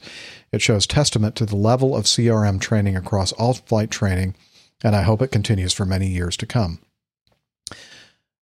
We've all heard of the dreadful incident of the two 747s runway collision at Tenerife, but I wanted to send you this link that I came across during my training. It's a great medical aviation crossover. It's a video from a UK airline pilot regarding an unfortunate series of events that led to the death of his wife during a routine clinical operation. On investigation, it appeared that this all could have been avoided with better CRM in the clinical environment. Dr. Steph, have you witnessed similar? There was a point in the video when the nurses knew exactly what emergency procedure needed to be done, but didn't speak up to the doctors/surgeons. When highly intensive events happen, it's very easy to get too focused on one thing, intubating the patient's airway in this example, when actually the lower clinical graded staff noticed that a surgical emergency airway needed inserting. They even gathered the necessary equipment, but no one spoke up. It's a really interesting watch, and I wondered if you'd post this in your feedback for everyone to view.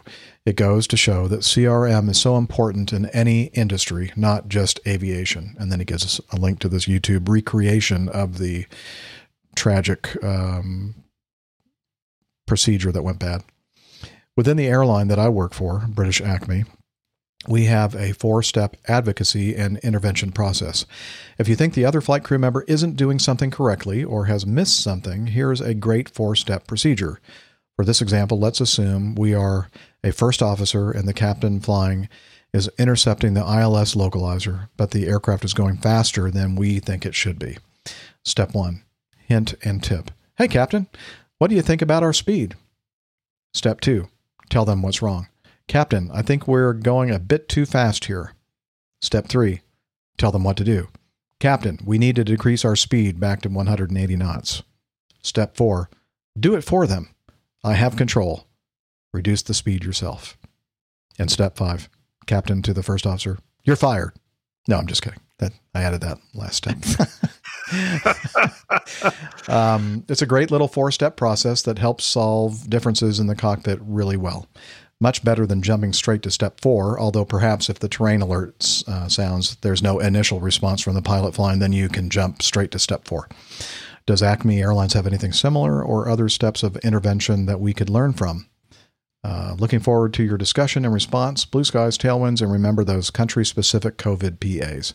Rob, from another part of the English countryside. And I don't recall having these kind of deliberate steps as far as handling a situation such as this hypothetical. No. Unless I was asleep in the classroom at the time. Well, which maybe not. It's possible. Yeah. Possibilities. No. Anyway, he asked if I witnessed similar. Yeah, this is big in a lot of different industries. My day job included. Just trying to work on that. What did Nick call it last week? That power gradient or the steep authority gradient. Authority gradient. Yeah. So where there's an authority gradient where there's one person who's in charge or who's maybe they're more responsible for what's going on in terms of the actual proceedings, whatever it is. So, in case of flying, you have your pilot in command, but, you have your first officer, your co-pilot there who's also trained, qualified, capable. There's shared responsibility there in terms of the flying duties. So, you want to minimize those types of authority power gradients when there's shared responsibility and a need to speak up and, let someone know if there's something going on that should not be going on, or if there's something that's not correct about the environment. Say, hey, what do you think about this? Oh my gosh, what are you doing? Stop it. Sorry if you're listening to the audio. I was distracted by stuff that someone's putting Nick up on the screen. Nick is playing with the overlays. Nick is playing with overlays. So what you want to do, you want to have, we talk about this in medicine too, you want to have kind of a non-threatening way for someone who's perhaps lower on that authority gradient to be able to speak up and mention when something doesn't seem right. Hey, did you mean to, in my case, were we doing the injection here on both sides or just one side, or what, just say it out loud, because there's no harm in saying it. And in fact, that's something that I try and do with folks that are working with me. If you see something unusual going on, so say I'm focused on whatever it is that I'm doing and something else is happening in the meantime that I need to be aware of, don't assume that I see it.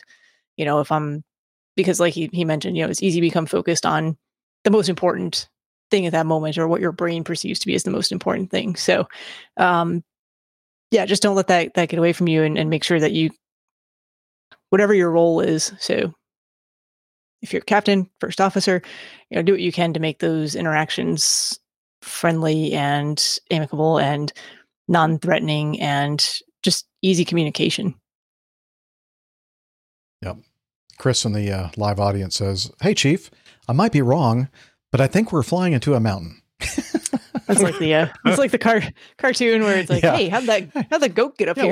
What do you figure a goat's doing way up here in the clouds? What's this mountain goat doing up here in the clouds? Yeah. Give me a little granite. Not good. Yes.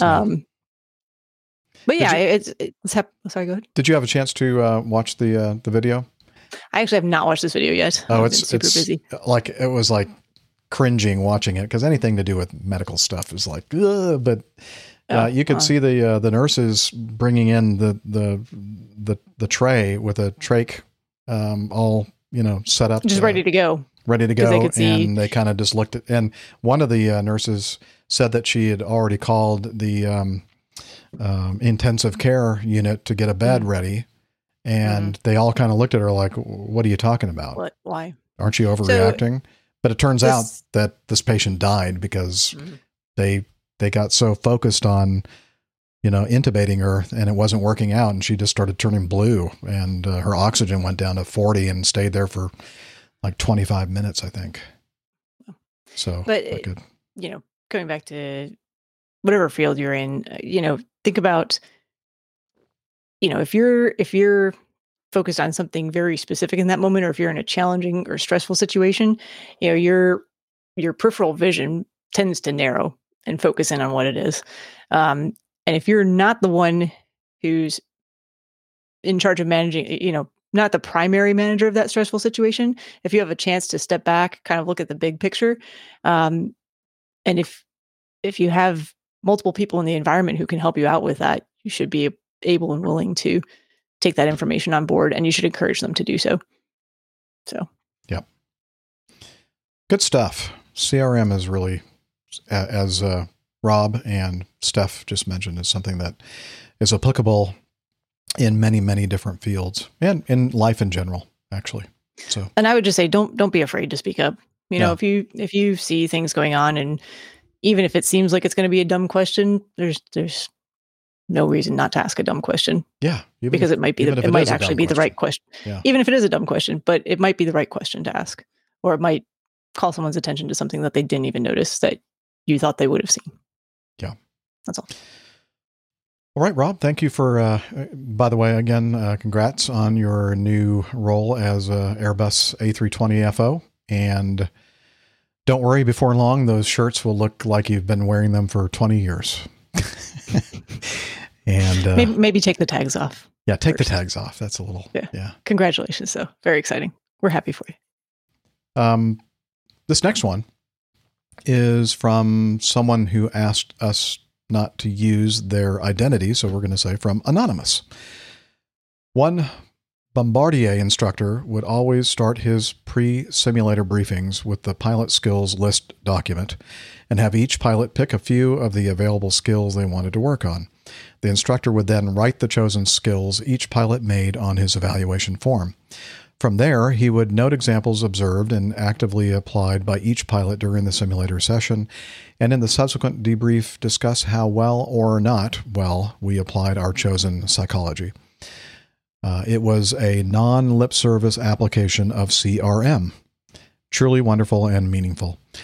I underlined in red the skills most important to me and added the MEL, CDL, DDG, CAS message relief as critical items to discuss with my crew under differences.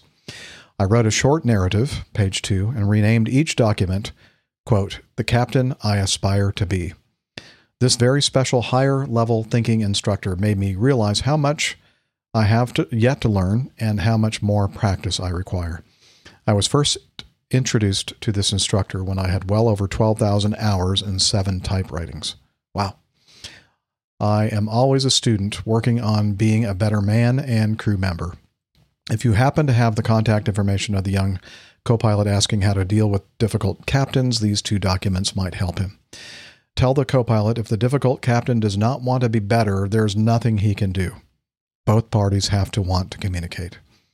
APG's foundational character feels genuine and kind.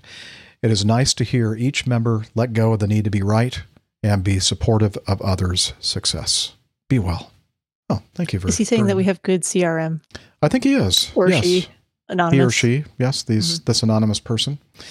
Also sent in some PDFs of the Captain I Aspire to Be, some of the topics in the briefing, and also the pilot skills list.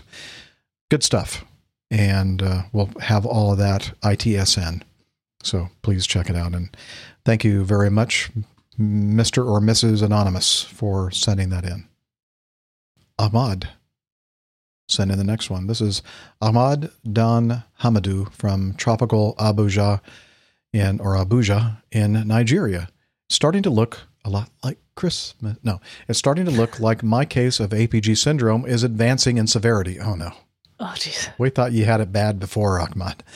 Yes, I'm quietly and steadily catching up with you guys, but 1, I've insisted on listening to every single episode out there from 001 to the multiple ones I'm at, the 230 range, 370 range, the 380 to 390 range, and 420 range. I go back and forth between these. Secondly, I've even created a mini logbook to keep track of which ones I've listened to recently. And then he attached a screen recording, which I'll have in the show notes if you want to check it out. I don't know about you guys, but that kind of looks like the advancing stages of APG syndrome. It looks like the final and fatal stages to me. We have an emergency going on here. Terminal. If anybody listening is in the Abuja area, please see if you can find Ahmad and shake him out of this. Yeah, slap him around a bit. Slap him around. You've seen Airplane, in the doing that. hysterical, and the whole line of people ready to snap her out of it. I know back in my high school days, the 1990s, my old nickname, no thanks to my friends and classmates, was Jet Fever, because I couldn't have a single normal conversation with anyone on anything without somehow relating the subject to one aspect or the other of aviation. And then he put, they were well-crafted analogies. I'm sure they were. Guys, I'm loving the evolution of the podcast, and I think there ought to be a pandemic of some sort of APG syndrome so that the podcast can be voted by enough people out there to win not just an Emmy Award, but also a Grammy Award. The flow of inspiration that I get from you guys is similar to the flow of fuel from tanks to an engine with its afterburner set to 100% power setting. See what I mean by APG syndrome? Love you guys and wish you all the best. P.S. Can APG syndrome cause symptoms that make the affected person wish that a cure for it is never discovered? That's part of the insidious nature of APG syndrome. Yeah. I think we don't mention it often because, it's kind of depressing. But or is it? Or not. Again, that's from Ahmad in Nigeria. And we love you too, man. Really do. Yeah, we feel for you, Ahmed. We're still trying to work on it, and the closest that we've gotten so far, I think, is the go around a cylind. I'm trying to find that somewhere. Here it is. Why, hello there. My name is Miami Hick, and I'm here to talk to you today about an embarrassing subject that no one likes to talk about: APG syndrome. Do you have a constant pain in your neck from always looking up at airplanes? Have you tried to grow your own Captain Jeff mustache? Do you think of Miami Rick every time you hear a cricket? Think of Captain Nick when you hear a frog croak. Think of Dana whenever you eat Boston baked beans. Do you think of Dr. Steph whenever you get stuck with a needle? If you answered yes to any of these questions, then you are suffering from APG syndrome. Well, suffer no more. Introducing Go Around a Cylind. With only 36 daily doses of an easy-to-swallow pill, you can be free of your symptoms with Go Around a Cylind. Talk to your doctor today and find out if Go Around a Cylind is right for you. Like all medicine, Go Around a Cylind has side effects which include headache, nausea, vomiting, stomach bleeding, bleeding from the ears, nose, and eyes, uncontrolled diarrhea, stomach cramps, yellowing of the teeth, hair and toenails, warts, hair loss, dry mouth, constipation, and stomach cramps. Is that so have we figured out this? Cramps? Is that 3? Get a lot of stomach. It's 3 times on the stomach cramps. Yes, and I think it's like 3 times an hour. You have to take the pill, like continuously. It's 36 daily doses. Oh no, not 3 times an hour. That will be a 12-hour day. So 1.5 times an hour, I think, if I did the math right. And anyway, has anyone actually seen that pill? You mentioned it's easy to swallow, but I suspect it's. Yeah, I have one here. It's about. It's easier to swallow if you're a horse. It's about this big. Exactly. Yeah. Funny enough, I've got one as well. Oh yeah, see, we have a good stock of these pills that don't seem to be. I just took mine, so yeah. Perhaps we took should all 36 at once. We should have waited for the trial to complete before we actually started taking them. I didn't want to tell you guys we're all just in the trial. Yeah. Anyway. All right, let's continue with, this is a good one. Hey, well, they're all good. Dave writes in, due to the current situation, I haven't been listening as much and as regularly as the APG show was my companion. Oh, okay. Due to the current situation, I haven't been listening as much and as regularly as the APG show was my companion while driving around UK for work. Having been stuck in my home office for what seems like an eternity, it has seriously limited my opportunity to listen. I am slowly catching up, however, and I do have a bit of feedback regarding the recent shows. I was fighting and failing to hold back the tears listening to Captain Nick's wonderful and moving tribute to his late great father. I was listening when I was in the car in a rare trip out, and heaven knows what other drivers must have been thinking. We had a holiday in Western Australia over Christmas and the New Year, and we spent Christmas Day on Cottesloe Beach, where Andy Anderson spent his youth with the surf club.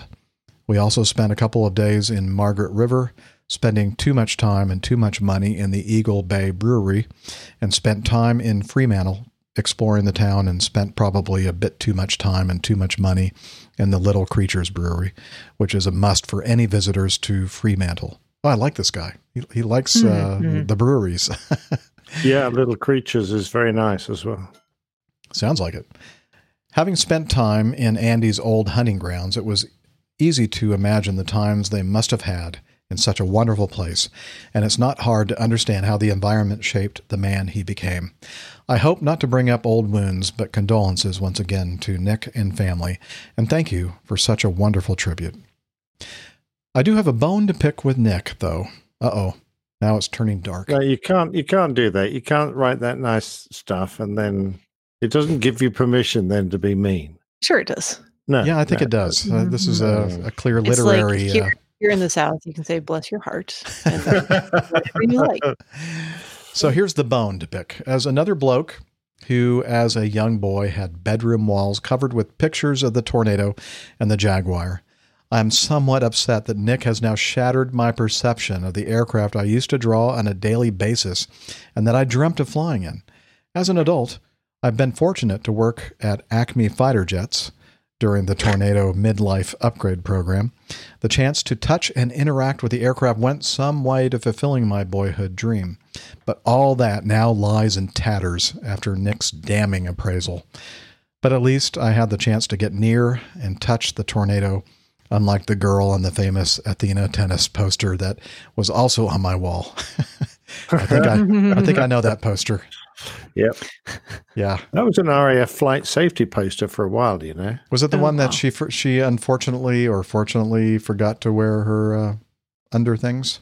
Yeah. And the Air Force took it on as a flight safety poster with the title, Never Assume Check. Never assume. Check. That's good. Thank you once again for producing and giving us such a great show. The reintroduction of Miami Rick has been great and all new to me as I started listening after his first stint. I do have a question or two for Rick, but due to the time constraints, I better not ask them together. Maybe for another feedback. Good point. I wish you, Captain Jeff, best of luck getting back in the air as soon as possible, and if Dr. Steph is ever coming back to the UK soon, L3 and L4 are giving me serious trouble. I could do with some help. Kind regards. Dave Lakeland. She's got a needle. Will they let me through security? 12-inch needle just for you. Yeah. It's quarter-inch thick. Yeah, exactly right. Well, I'm very sorry I upset you, odd chap, but Mother Riley's Cardboard Airplane was never going to be my favorite. Okay. Wow. I'm offended. That is pretty damning. Sorry. So I think you were trying to communicate to me how much time we have. Okay, got it. All right, let's move to this next one from Scott. He said, in response to your discussion of 7500 on episode 433, I add this film to the aviation library. Apologies if you've discussed it before, as it is directed by a pilot about his old company based on a real incident. I forget how I heard about this film, but at the time I was able to get on Netflix DVD years ago. I felt it captured the reality of flight with no need for a Charlton Heston or Leslie Nielsen and the day-to-day challenges of running an airline. The name of the film is Whiskey Romeo Zulu, and he gave us a link to a Wikipedia article about the film. And he said, may be hard to find on mainstream services. Netflix no longer has, but YouTube has it. But how's your Spanish? Not sure that has subtitles, despite English being the lingua franca of aviation. Mm-hmm. The actual accident might be subject for discussion. Clear skies, pretty much standard now, and future growth. Scott, Thanks, Scott. I don't know. Have any of you seen the film Whiskey Romeo Zulu? I have not. Let's see. Not heard of it. Forgot to put that Argentine in the notes. drama, yeah. Yeah, it was a LAPA, L-A-P-A, Boeing 737-200, one of the classics, went into flames after crashing into a mound in Midtown Buenos Aires, causing the death of 65 people, severely injuring 17. Okay, we'll have to... If anybody out there knows of a version that doesn't have them dubbed in Spanish, maybe... well, I guess that was probably the original... Looking it at was all in the Spanish, yeah. Yeah. It No, needs, we can read English subtitles, right? yeah, but you have to find a version with English subtitles. Oh, okay. That could be the problem. All right. Well, anybody out there with good info about that, let us know. Moving on. Devin said, just 2 videos I wanted to share with the community. You know what? Yeah, let's keep going here. The first being a look into crew rest procedures for pilots with only 2 crew operations. The pilot shows how his airline encourages napping in the cockpit. Curious to know, we do not encourage napping while we're recording the APG show, though. Somebody hit the little electric shock. Oh, there you go. Thank you. Thank you, Steph. Is that yeah, you're welcome. Is that how? Hold on. Get it right here. No, not again. Not again. Ow! Ow! I'm awake now. Curious to know if Nick ever had this procedure at his airline, the napping in the cockpit thing. I'm sure his co-pilots sometimes caught him napping, but was it because his airline allowed him to? Yes. Yeah, I've been napping in the cockpit, but my airline does not allow us to do that. It's the old holding the cup of ice water in your lap and then kind of like just nodding off and then kind of like coming back to consciousness and shaking your water, and then this ice cold water is in your lap. That gets you. Does that happen to you frequently? I've never happened to me. Yeah, it used to happen to me a lot as a first officer. The 727. Anyway, the second video is a quick look at how the side stick works in the Airbus. What took me by surprise was that the pilot disengaged the autopilot in the climb to demonstrate the sensitivity of the side stick. I have just one question about the second video. I understand that the demonstration was done in a safe manner, but would you feel comfortable with your co-pilot taking out the autopilot to demonstrate something for his YouTube channel? And then he has a couple of links here, the YouTube links. Thanks for your time and clear skies. Devin from Sacramento. So let's start with the napping in the cockpit part of it. Was that something, I think you mentioned that was something that your company allowed you all to do, Nick? Is that right? Yeah, they formalized what was habitual anyway, really, particularly the transatlantic flights. On the long night flights, on a particularly long flight, you'll have relief crew and you'll get a formal break away from the cockpit in the bunk. So, and someone else will sit in your seat for that period. So that, is fine. But when there's just the 2 of you, yeah, there are periods when it's really, really hard, if not impossible, to stay awake and to take away that risk of you both having a period when you're very sleepy and likely to fall asleep. Then we would declare that we were going to need a nap. And it was quite a formal procedure. So you had to advise the cabin crew. They would then expect a call from the pilot who was going to stay awake every 20 minutes. And if they didn't get a call to the particular galley you nominated, they would then call you, which would wake everybody up. So that was the sort of backup. Meant that no one was going to visit the flight deck. No one was going to call the flight deck unless there was an emergency. And whichever pilot it was that was going to take a sleep pushed himself back from the controls. He was allowed to wear a blanket, but not a duvet, because that was considered too thick and might catch on the controls.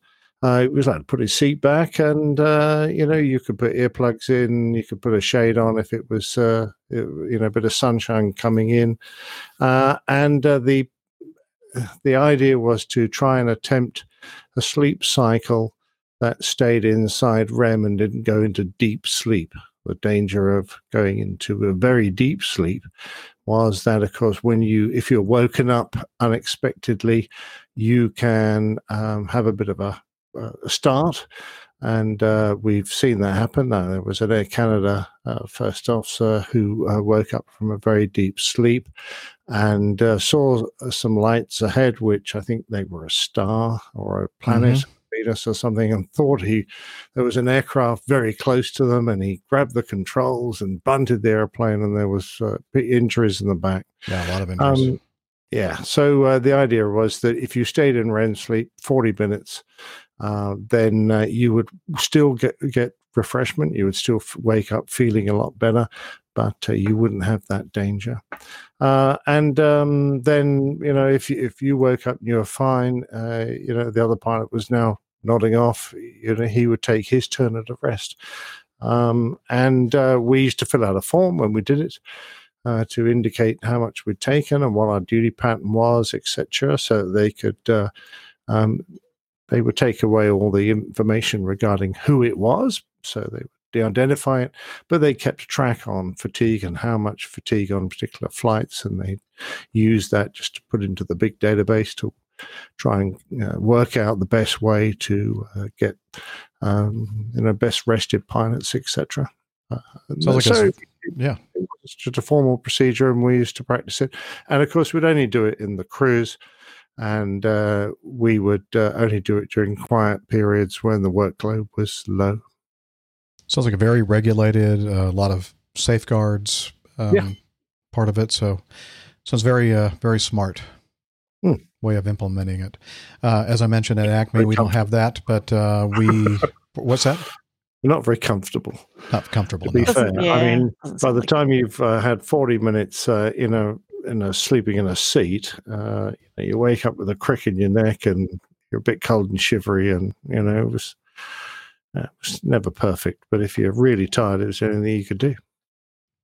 Yeah, anything to kind of quickly recharge the batteries. I mean, sometimes like a 15 or 20 minute nap is just enough to kind of keep you going for another several hours. Well, the danger is that if you don't, you start having micro sleeps, where you literally you are involuntarily closing your eyes and taking a tiny sleep, which can be a few seconds or it might be 20 or 30 seconds. But they discovered that pilots very tired who hadn't taken any kind of a break on a long flight their bodies were forcing micro sleeps on them during the approach. Yeah. So I've experienced that. Yeah. Really? Yes. Yeah, dangerous. When I was in the Air Force during operational readiness inspections, ORIs, flying a Category 2 approach, and both the aircraft commander and myself having those micro sleeps. Yeah. Because we were that's really dodgy. And I thought, this is the stupidest thing I've ever seen in my life. This is not even a real contingency operation. This is just like an inspection, a test. And I hope we don't crash an airplane because of it. Yeah. Anyway, that was back in the 80s, so I think the statute of limitations is over, right? Hope so. And the little micro sleeps also kind of identify the times where I kind of dumped the ice water in my own lap. But yeah, I mean, I've been there. I've experienced that, especially, back in high school when I was doing a lot of swimming.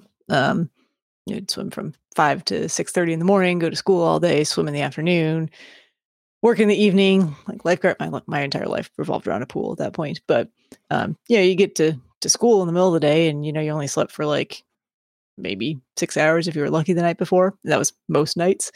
And you're busy. You're doing a lot of homework and schoolwork, and physically tired from all the athletic endeavors.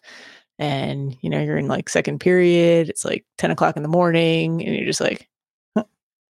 And you don't even move. You just know you've been asleep and you've missed some sort of critical information, or all of a sudden the teacher's calling on you, and you're like, yes, was there? But I know what that feels like, and it's not really a good feeling, and you certainly don't want that happening if you are at the controls of any sort of aircraft or other large moving vehicle.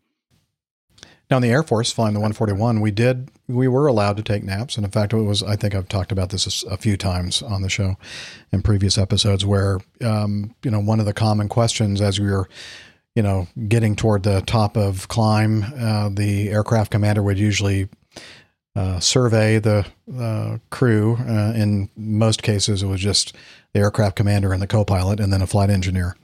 And he'd ask the first officer or co-pilot or whatever we call them, how do you feel? And usually my response was, I feel okay. And he goes, okay, I'm going to take a 20-minute or whatever. So we were allowed to do it, but I do remember the one time over the Pacific Ocean or the Atlantic, I don't know, it doesn't matter, probably both, where I said, yeah, I'm kind of feeling a little, I could take a nap. So I took my nap, and then after about 20, 30 minutes, I woke up and looked over at the aircraft commander, and he was sleeping. And then I looked back at the flight engineer and kind of did one of those things, in front of his eyes to see if he was actually, studying the panel or if he was sleeping. And of course, as usual, he was sleeping. And that's when the adrenaline really shot, and I'm thinking, okay, where are we? How many reports have we missed, et cetera? Is the airplane actually, where it's supposed to be? Is it heading in the right direction? That kind of thing. So yeah, it has its pitfalls, so you have to be careful and have to have some safeguards.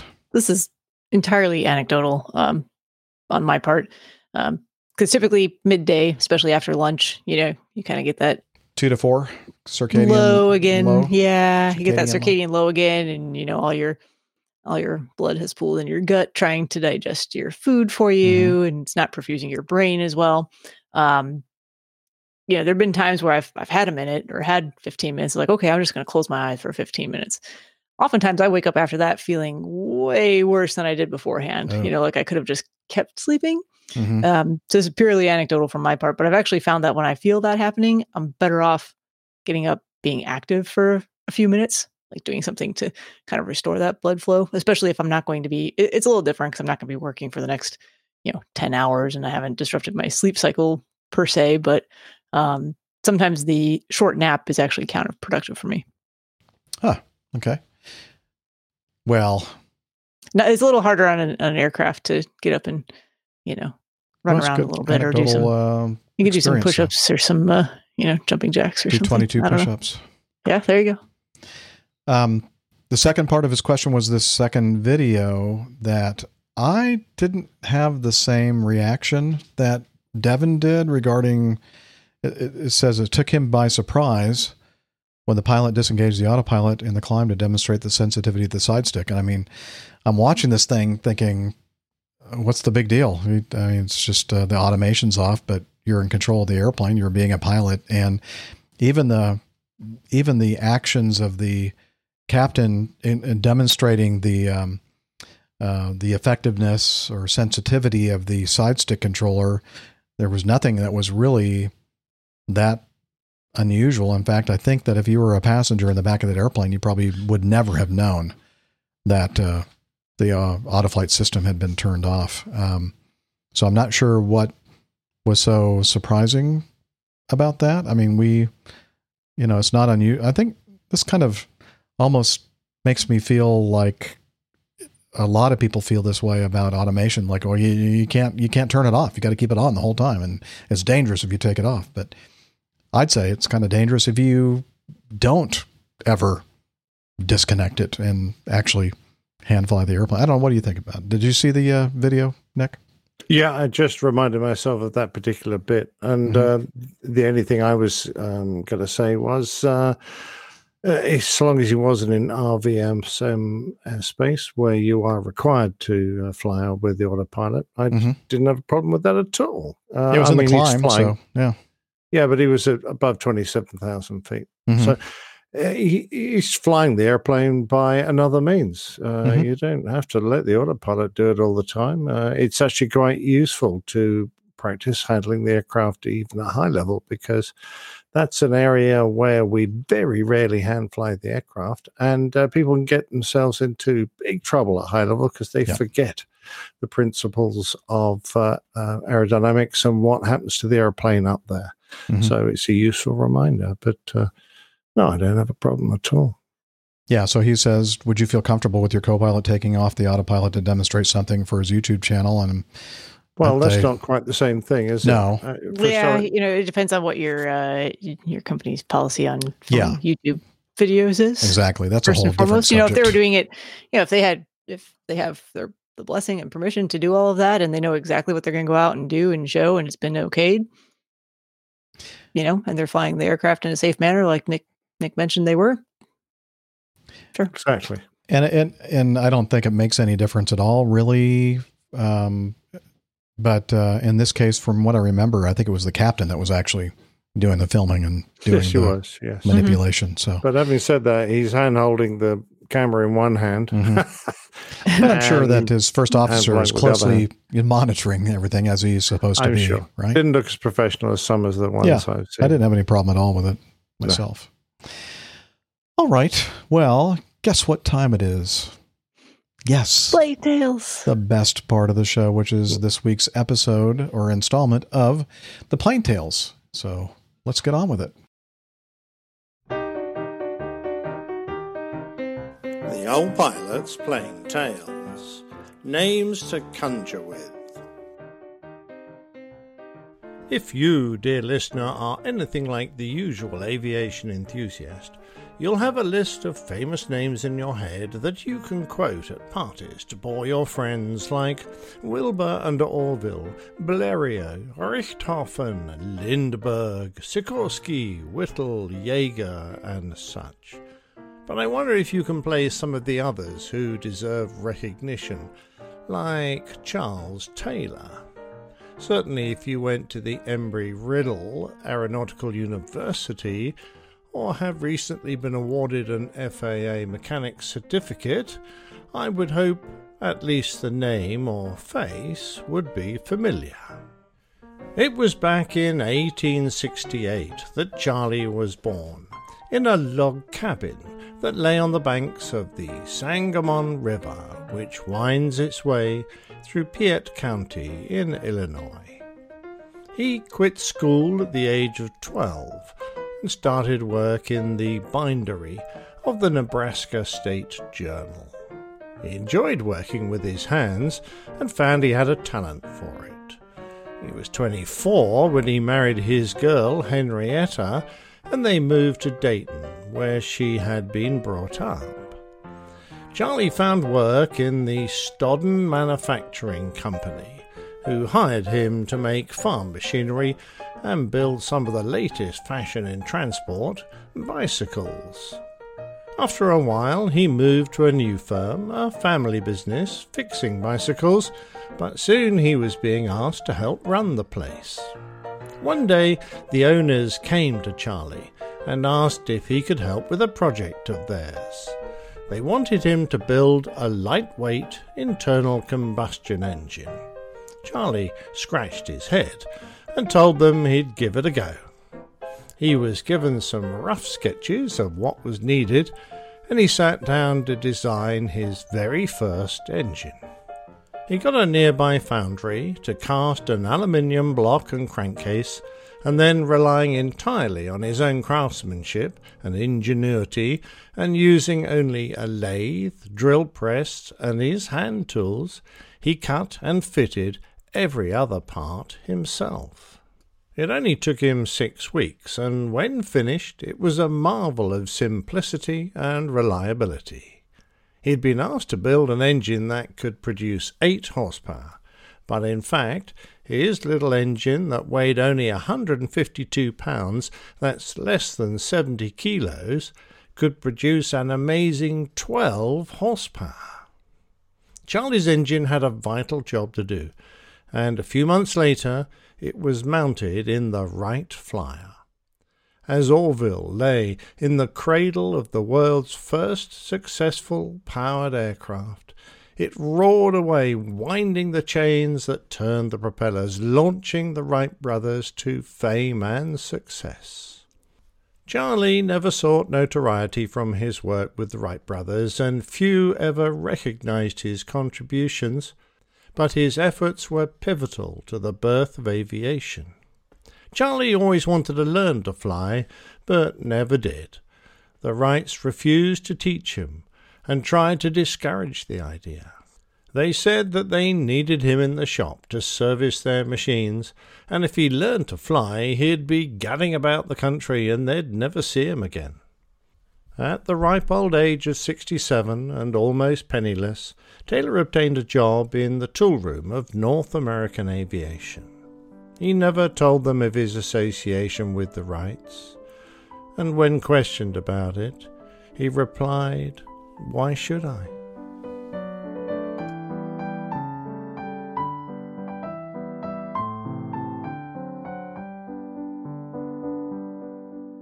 Most of us have heard of Sir Frank Whittle, the man who single-handedly invented the turbojet engine, but little is heard of his German equivalent, Hans von Ohain. Completely independent of the Royal Air Force officer, he was simultaneously designing the Heinkel engine HES-1, which would successfully power the HE-178. His engine ran during the same month as Whittle's first engine, and the Heinkel 178 would fly operationally first. The aircraft was small, with a high-mounted straight wing of wooden construction. It featured a nose intake, a metal fuselage, and a tail-wheel design.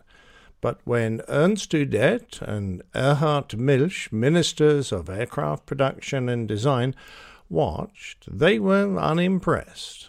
It could reach 372 miles an hour, that's nearly 600 kilometers per hour, but only had an endurance of 10 minutes. Undeterred, von Ohain went on to develop the HES-8, which would power the HE-280 fighter bomber. At this point in the war, there were a number of turbojets being developed in Germany, and Heinkel was so impressed by the concept that he headhunted other designers to join his company, which led to the advanced HES-011, with a two-stage axial compressor design.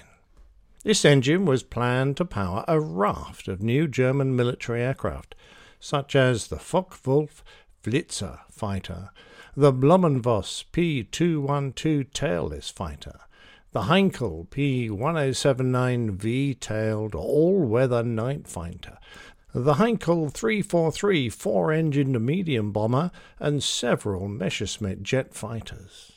However, there is little doubt that Sir Frank deserved credit for the invention of the jet engine, since he openly filed patents for his design in 1930, a full 7 years before von Ohain's design first ran. But by the time they had their engines into flying aircraft, the German had more than caught up, his aircraft getting airborne in 1939, whereas Whittle's Gloucester E-28 didn't take off until 1941, after both the German and Italian versions.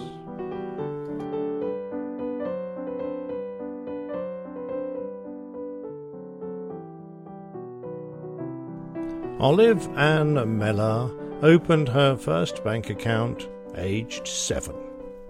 By 11, she was writing checks to pay all the family bills. When her family moved to Wichita, she skipped high school, attending the American Secretarial and Business College instead. At the age of only 20, she got a job as an office secretary and bookkeeper at a newly formed company, Travel Air Manufacturing, in Wichita, owned by Clyde Cessna, Lloyd Stearman, and Walter Beach. The company made aeroplanes, and by the time their first Travel Air Model A biplane was in production, Olive had taken the time to understand how every part worked, and then about how the aviation business operated from the floor up. Her enthusiasm and work ethic was soon noticed, and she was promoted to become the office manager and secretary to Walter Beach. Their first aircraft was gaining popularity, particularly after it took the first 3 places in the 1925 Ford Reliability Tour. By the end of the 20s, Cessna and Stearman had moved on, whilst Travel Air gained popularity with the flying public when their aircraft, Mystery Ship, won the first Thompson Trophy race, becoming the first civilian plane to defeat military fighter aircraft in open competition. By now, Olive and Walter were a married couple, and with the departure of their partners, they scraped together enough to form Beech Aircraft. Their 5-seat, single-engine biplane featured a fine interior, staggered wings for visibility and control, retractable landing gear, and speeds greater than the fastest military scouts. They entered their stagger wing into the 1936 Bendix Trophy race, and Olive persuaded female aviators, Louise Thadden and her co-pilot Blanche Noyes, to fly their aircraft. In their flight from New York to Los Angeles, Thadden and her co-pilot were victorious, setting a new world record. As the company prospered, Walter Beech became ill, but Olive Ann stepped up into his position as the head of the company, becoming the first female executive in the aircraft industry. Under her guidance, the company retooled for the military and opened new avenues. Almost every Army Air Corps bombardier and navigator was trained by Beech. Their factories were kept busy building more than 7,400 military aircraft.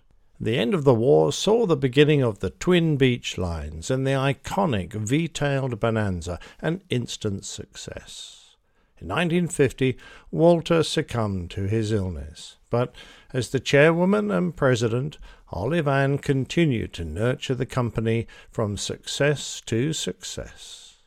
The company diversified into producing missiles and systems for NASA space missions, as well as continuing to produce renowned aircraft such as the Baron, Musketeer, and King Air. After a lifetime of achievement, which included a merger with Raytheon, in which Olive was elected director, she had seen her company grow from 10 employees to 7,800, with an annual sales figure of over $265 million.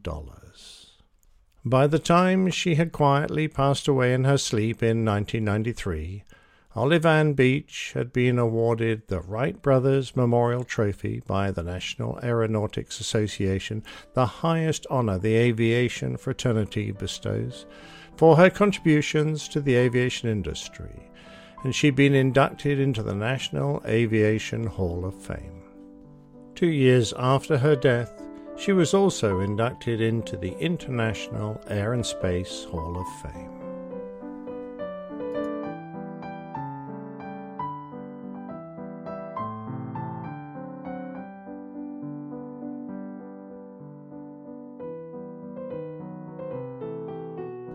During Bessie Coleman's short life, she made her mark on the world of aviation like no other. She was born into a family of sharecroppers in 1892 and worked in the cotton fields when she wasn't studying in a small Texan segregated school a 4-mile walk away. She was the 10th of 13 children. Her mother, an African American, and her father had grandparents who were Cherokee. In her early 20s, she worked as a manicurist and in a chili parlor, and hearing stories from pilots returning from the Great War, she started to dream of becoming a pilot too. American flight schools wouldn't take blacks nor women, but she managed to befriend Robert Abbott, founder and publisher of the Chicago Defender, who encouraged her to study abroad. He helped her to gain sponsorship, and after learning to speak French in a Chicago language school, she left for Paris and a seat in an old Newport 564 biplane. In 1921, she became the first black woman and first Native American to earn both a pilot's license and an international aviation license from the Fédération Aéronautique Internationale. When she returned to America, she became a media sensation. There were few avenues, though, for her to benefit from her qualification, except the dangerous world of barnstorming, something she was currently ill-equipped to do, but there was little chance of her finding anyone in the United States to teach her, so she returned to France. She continued to train there and met Anthony Fokker, who encouraged her to travel to Germany to train with one of the company's pilots. Returning home, she became a star on the barnstorming circuit and was much admired flying her Curtiss Jenny biplane. Her very first event was in honor of the veterans of the 369th Infantry Regiment, the mainly African-American soldiers known as the Harlem Hellfighters. She gained a reputation as a skilled and daring pilot who would stop at nothing to complete a difficult stunt. In Los Angeles, she broke a leg and 3 ribs when her plane stalled and crashed, but the thrill of stunt flying and the admiration of the cheering crowds were only part of Coleman's dream. Committed to promoting aviation and combating racism, Bessie spoke to audiences across the country about the pursuit of aviation and goals for African Americans. She absolutely refused to participate in aviation events that denied people such as herself attendance. She had a dream of establishing a school for young black aviators, but she wouldn't live that long. However, she did have an enormous influence on a whole generation of African Americans. The pioneer aviator, Lieutenant William Powell, dedicated his book, Black Wings, to Bessie Coleman, saying, "We have overcome that which was worse than racial barriers. We have overcome the barriers within ourselves and dared to dream." In April 1926, at the age of only 34, Bessie Coleman took off in her recently purchased Curtiss Jenny JN-4. The aircraft had a history of mechanical faults, and her family and friends implored her not to fly, but she took off with her publicity agent, also a pilot, to prepare for a parachute jump the next day. She was flying without her straps done up so that she could look over the side of the cockpit at the landing ground when, at 2,000 feet, the aircraft unexpectedly pitched over, throwing Bessie from the cockpit. She fell to her death. Her agent fought the aircraft but was unable to regain control of the machine and died on impact amongst the fiery wreckage. On examination of the crash, it was discovered that the controls had been jammed by a wrench used to service the engine. After her death, Bessie Coleman was inducted into the National Women's Hall of Fame and the National Aviation Hall of Fame, as well as the International Air and Space Hall of Fame. Roads, schools, and scholarships have been named for her, and the first African-American female astronaut in space, Mae Jemison, carried a picture of Bessie on her first space mission.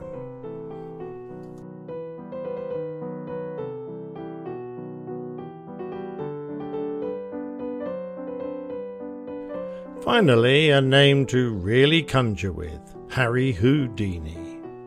The famous Hungarian illusionist, escapologist, vaudeville and film star was capable of many seemingly miraculous feats, including that of piloting an aircraft. It is claimed by many that he became the first man to fly a powered aircraft in Australia, when, in a fanfare of publicity, he made 3 flights at Diggers Rest in Victoria, near Melbourne, in his Voisin biplane, which he had shipped over for the feat. His historic flight was in fact certified by the Aerial League of Australia, but a flight made in a Wright Model A just a few months earlier by the English racing driver Colin de Vries is now accepted as the first. This is despite arguments by Diggers Rest Historic Society that Harry's flight was the first recorded flight, and others say that since de Vries crashed after only 100 yards, his wasn't a controlled flight at all. The Aviation Historical Society of Australia gave Colin de Vries credit as the first, and even Harry Houdini couldn't wriggle out of that one.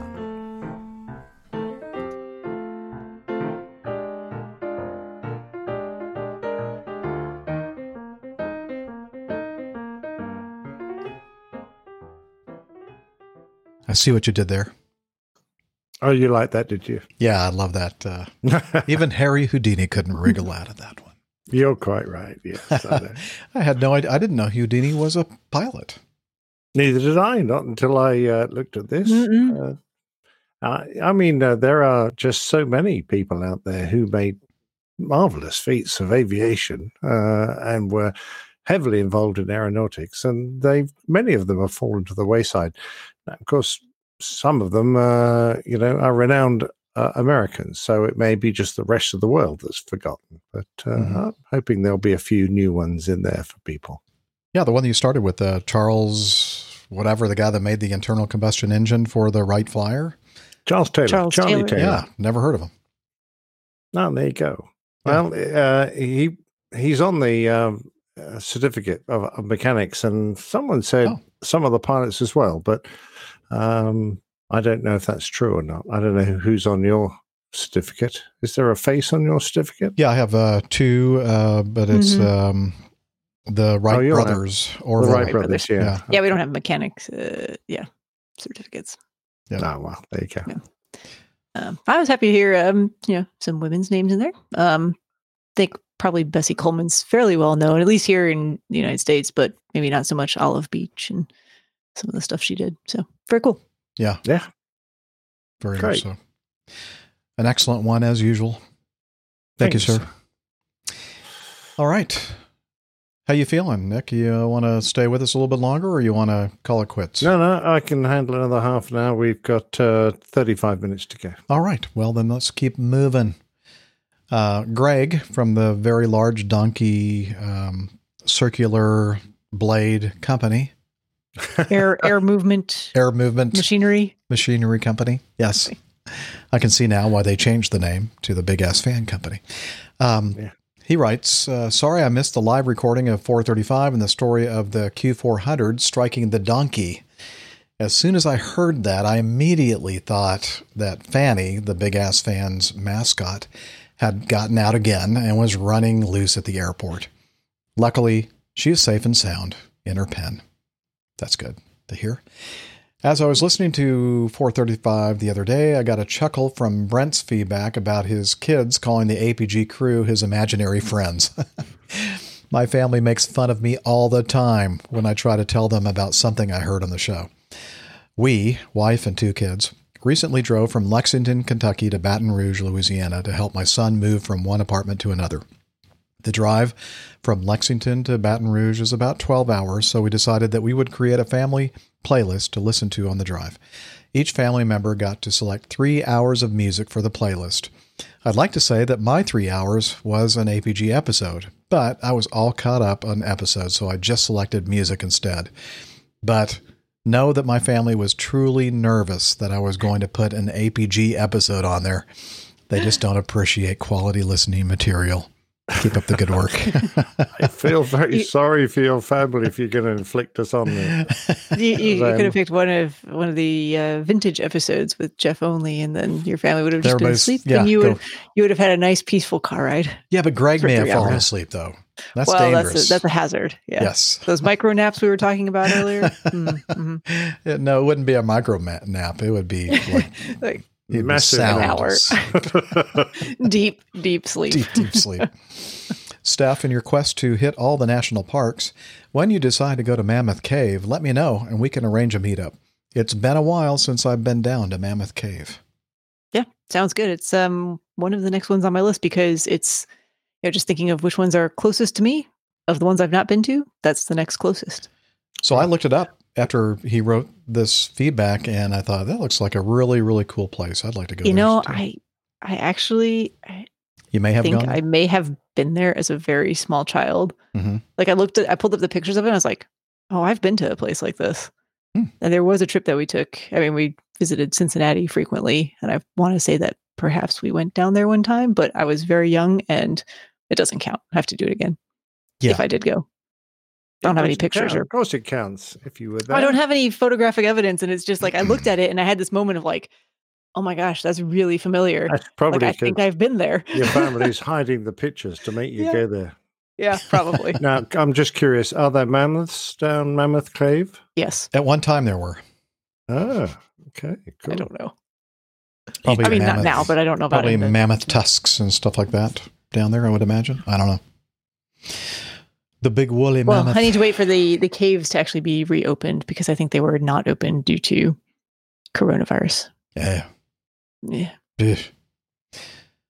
All right. Continuing, Ralph sends this in. He goes, oops. Looks like, okay. Before I read, so he sends a picture of this article about what happens to planes when they're retired. You know, people out there wondering, you know, what happens to these airplanes. Well, there's a picture, an image of an airplane, kind of a silhouette. The picture is taken from the perspective on the ground, looking up to an airplane, let's say, coming in on final with the gear down, etc. And he says, looks like the number 1 and number 4 jets dropped off on the way to the graveyard. And the article is talking about the 747. And in fact, the caption of the photo says, the iconic jumbo jet has fallen victim to the slump in air travel. Well, of course, this is not a Boeing 747. It looks like it might be a Boeing 767-400 maybe, based on the wingtips. But yeah, definitely not a 747, which has 4 engines. The journalists strike again. Don't they always? Yeah. Ralph, are you surprised? Come on. Not really. Sean writes, in case anyone wants them, I came across an aircraft salvage company selling Mad Dog seats from Acme's sister airline. That would be Delta. They also have other parts for auction to build your own airplane in the backyard. A little DIY project. Yeah. Now, if your family's concerned about your imaginary friends that you talk to, and then you start building an airplane in your backyard out of, they're going to be really concerned. Yeah. I mean, my yard's not too small back there, but I think that it's not quite big enough to put an 88 or a 90 in. There are some bits I'd like. I'd like the boiler. I'd like the chimney, and the driver's cabin. With the big hole where you shovel the coal. That looked cool. True, true. And you could use that for like the big green egg, to kind of shovel in. The charcoal into the multi-purpose. Multi-purpose. Yeah. I like it. Mm-hmm. He says, love the podcast and all that you guys do. Keep it up. Regards, Sean Whitman. And he has a. Well, I wish I could, but I'm getting on a bit. Bam. That's what she said. Awesome. Okay. Here we go. That's what she said. Okay. Better late than never. Paul sent us some feedback. You want to listen to it? Yes, please. All right, here we go. Hello, APG crew. This is Paul from between Cleveland and Pittsburgh. I hope everybody is doing good. I had a friend from Slovakia ask me a question that I thought would be great for your feedback. He is originally from the United States, and he ordered some books. I think they were coming from around the Nebraska area. And a friend of his in Slovakia or over here told him it would take at least 3 or 4 weeks before the book may even show up, if it shows up at all. So I'm kind of curious.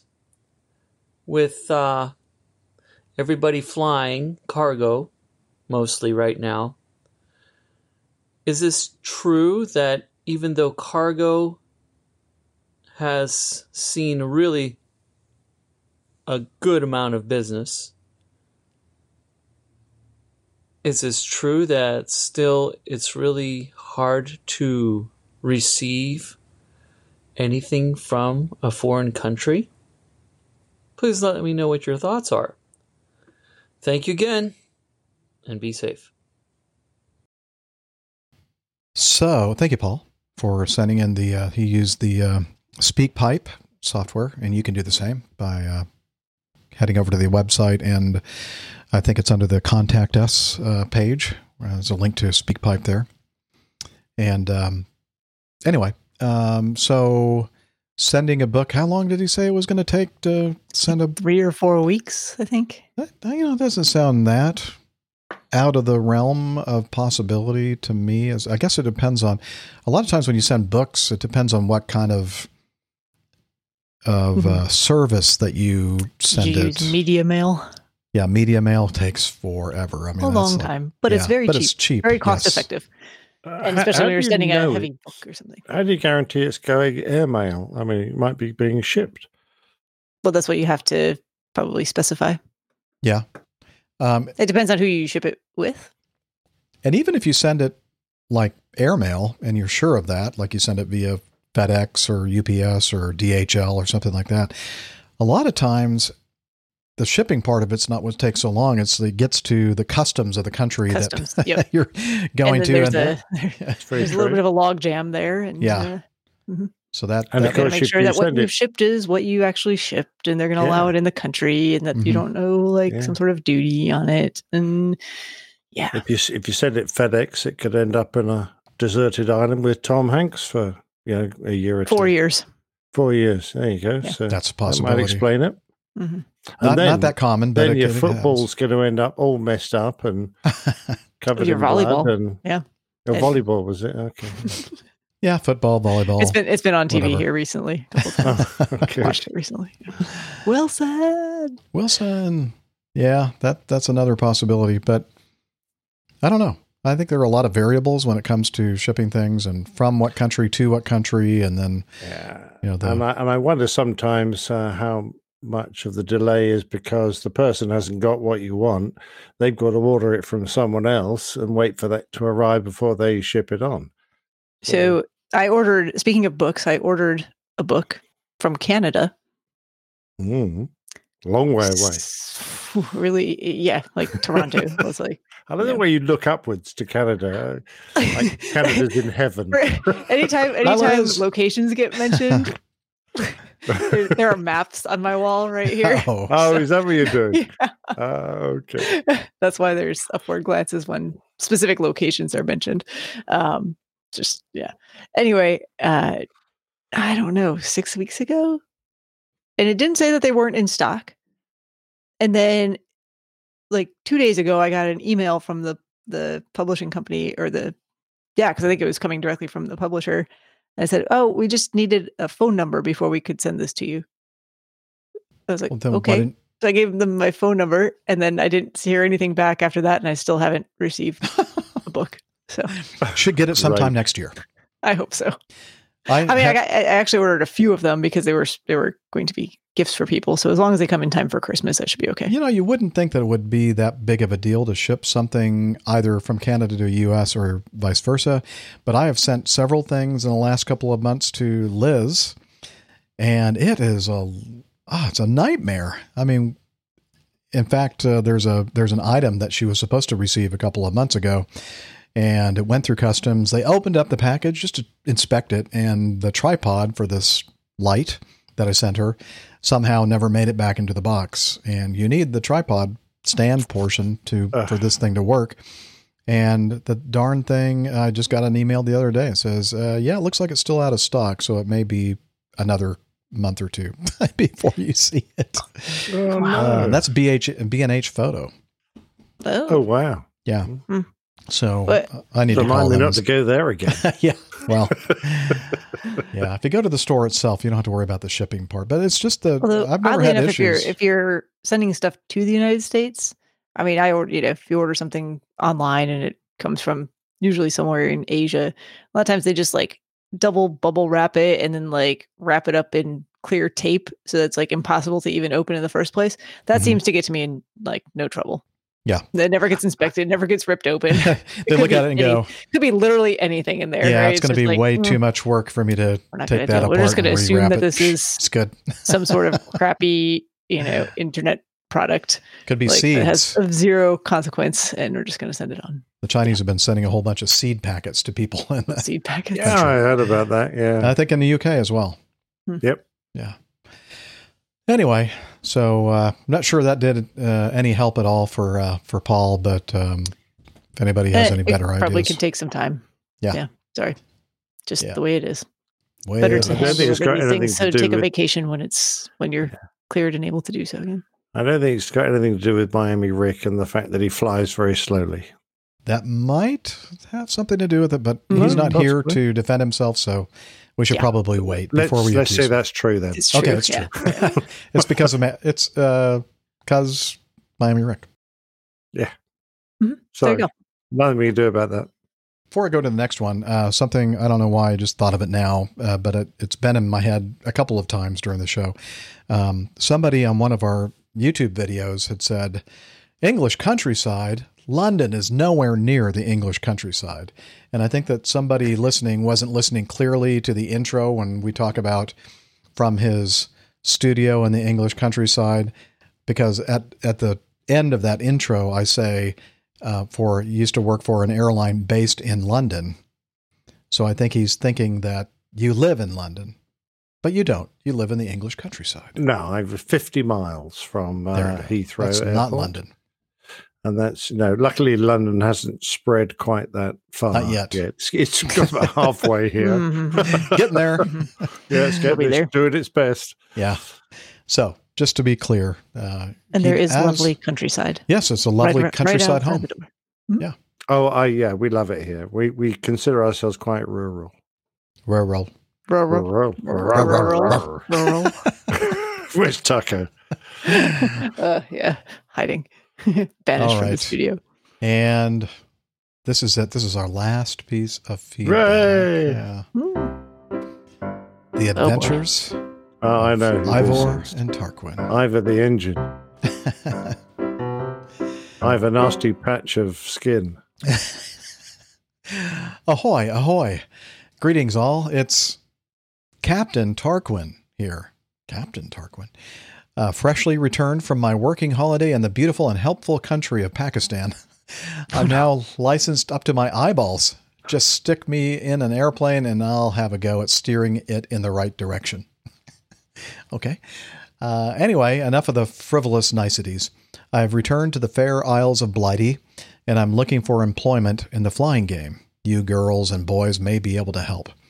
I know in the past my contributions to your little show might be viewed as a touch frivolous, but no more. I have a serious question. Now that I'm part of your exclusive group, I need your help.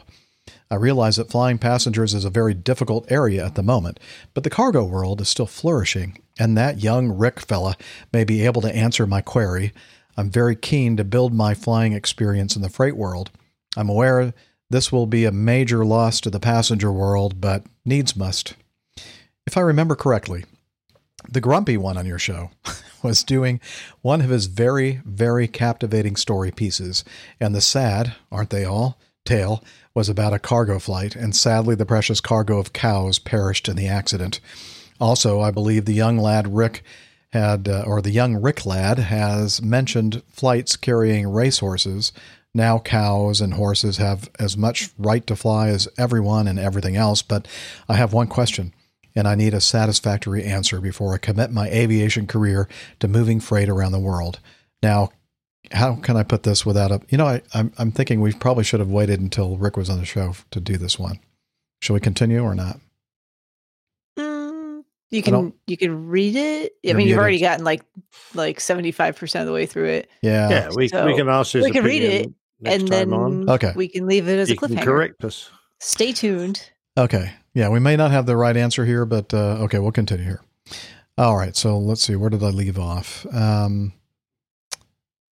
Let's see. Before I commit my aviation career to moving freight around the world, now how can I put this without upsetting the listening public? Animals all animals have needs, just like human animals, but humans have evolved a system to satisfy these needs. What I'm asking is, what do they do with the do, if you get my drift? Are the aircraft they use old and frankly on the slippery slope to the boneyard? Or is there a highly sophisticated system that swooshes the unwanted doo-doo away? I'm hoping for the latter. And whilst I've got your attention, Rick, can you smell the livestock whilst you're flying the old airplane? Anyway, looking forward to your answers. Toodle pip for now. Love and kisses, Captain Tarquin. Chocks away. Very good. Congratulations, Captain Tarquin. Yeah, that's exciting. Yeah, straight to captain, eh? On your I'm very a little highly... concerned with his greeting, though, that he might be a boat captain instead. Oh, Ahoy, that's true. Ahoy, ahoy. And I'm a little concerned about the country through which he received this this license. Yes. So you might want to check to make sure that that's still valid. Anywho, it reminded me of the feedback that we received a show or two ago by the the DC-8 freight guy that carried all the monkeys. Monkeys. Oh, like yeah. 1,000 passengers or something. 1,350 something or whatever it was. And I think, see, I was actually concerned with that and this particular situation. I think that he kind there of are some said throwing that activities that yeah, occur there, I think he said that it did not smell projectile pleasant at all. So no, wouldn't have thought so. The answer, I think, Tarquin, is nappies.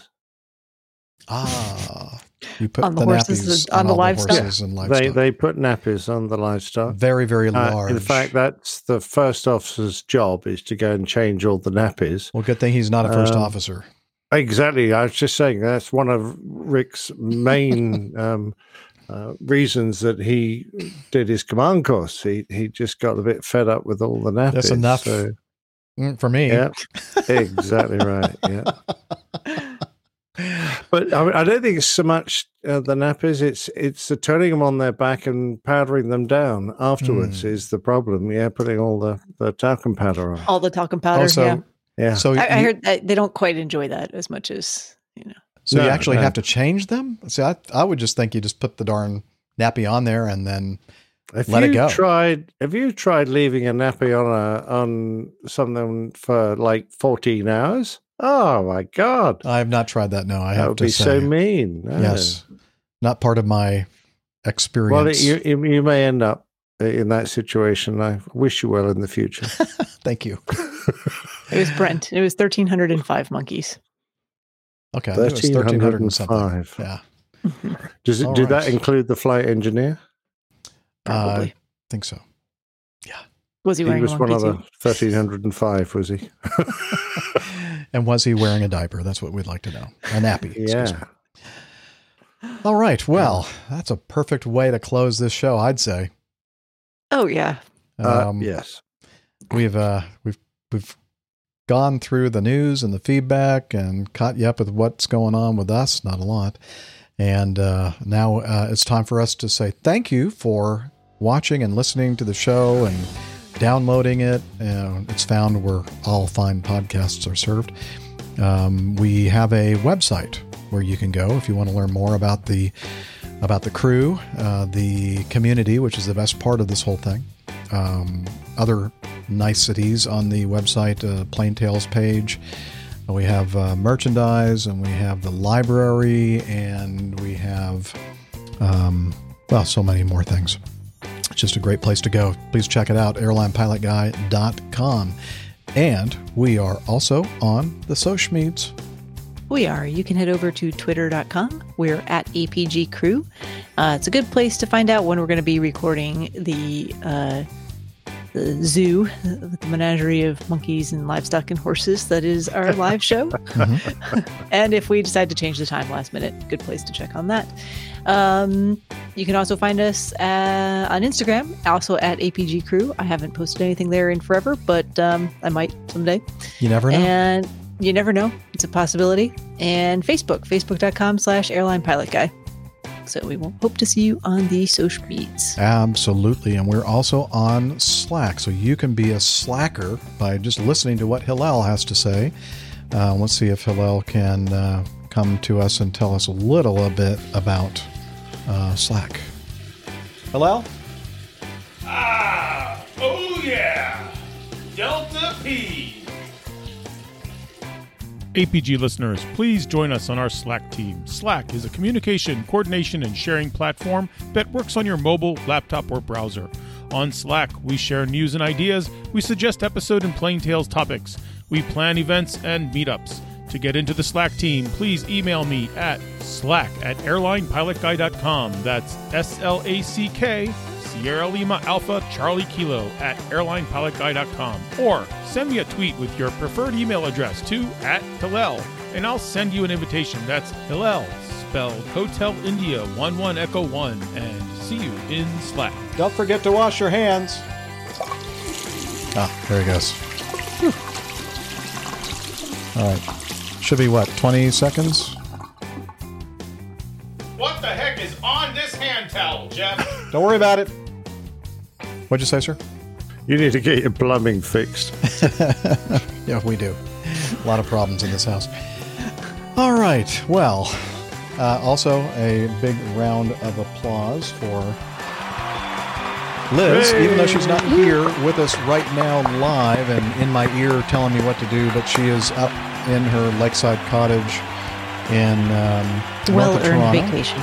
And a nice vacation, but she is still, while she's up there, doing a lot of work behind the scenes. So thank you, Liz, for all of that. And we look forward to your return. I think next show she should be with us. So we look forward to having you back. And until next week, wishing you all clear skies, unlimited visibility, and tailwinds. Take care, and God bless. Cheers, y'all. Cheers, everybody. Yeah, he's up in the sky. It's the airline pilot guy. Good day.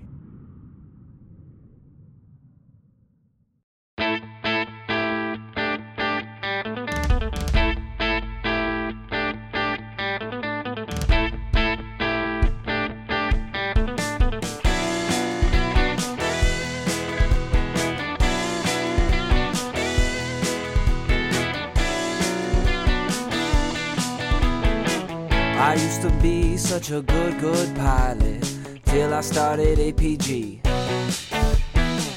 I opened doors for little old ladies. I helped them to their seats.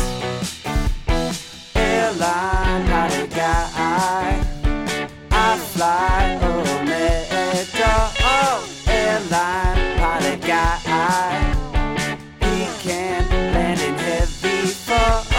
I got no friends 'cause I'm always flying. I just don't have the time. But I can land this old plane. I can land it just fine. Airline pilot guy,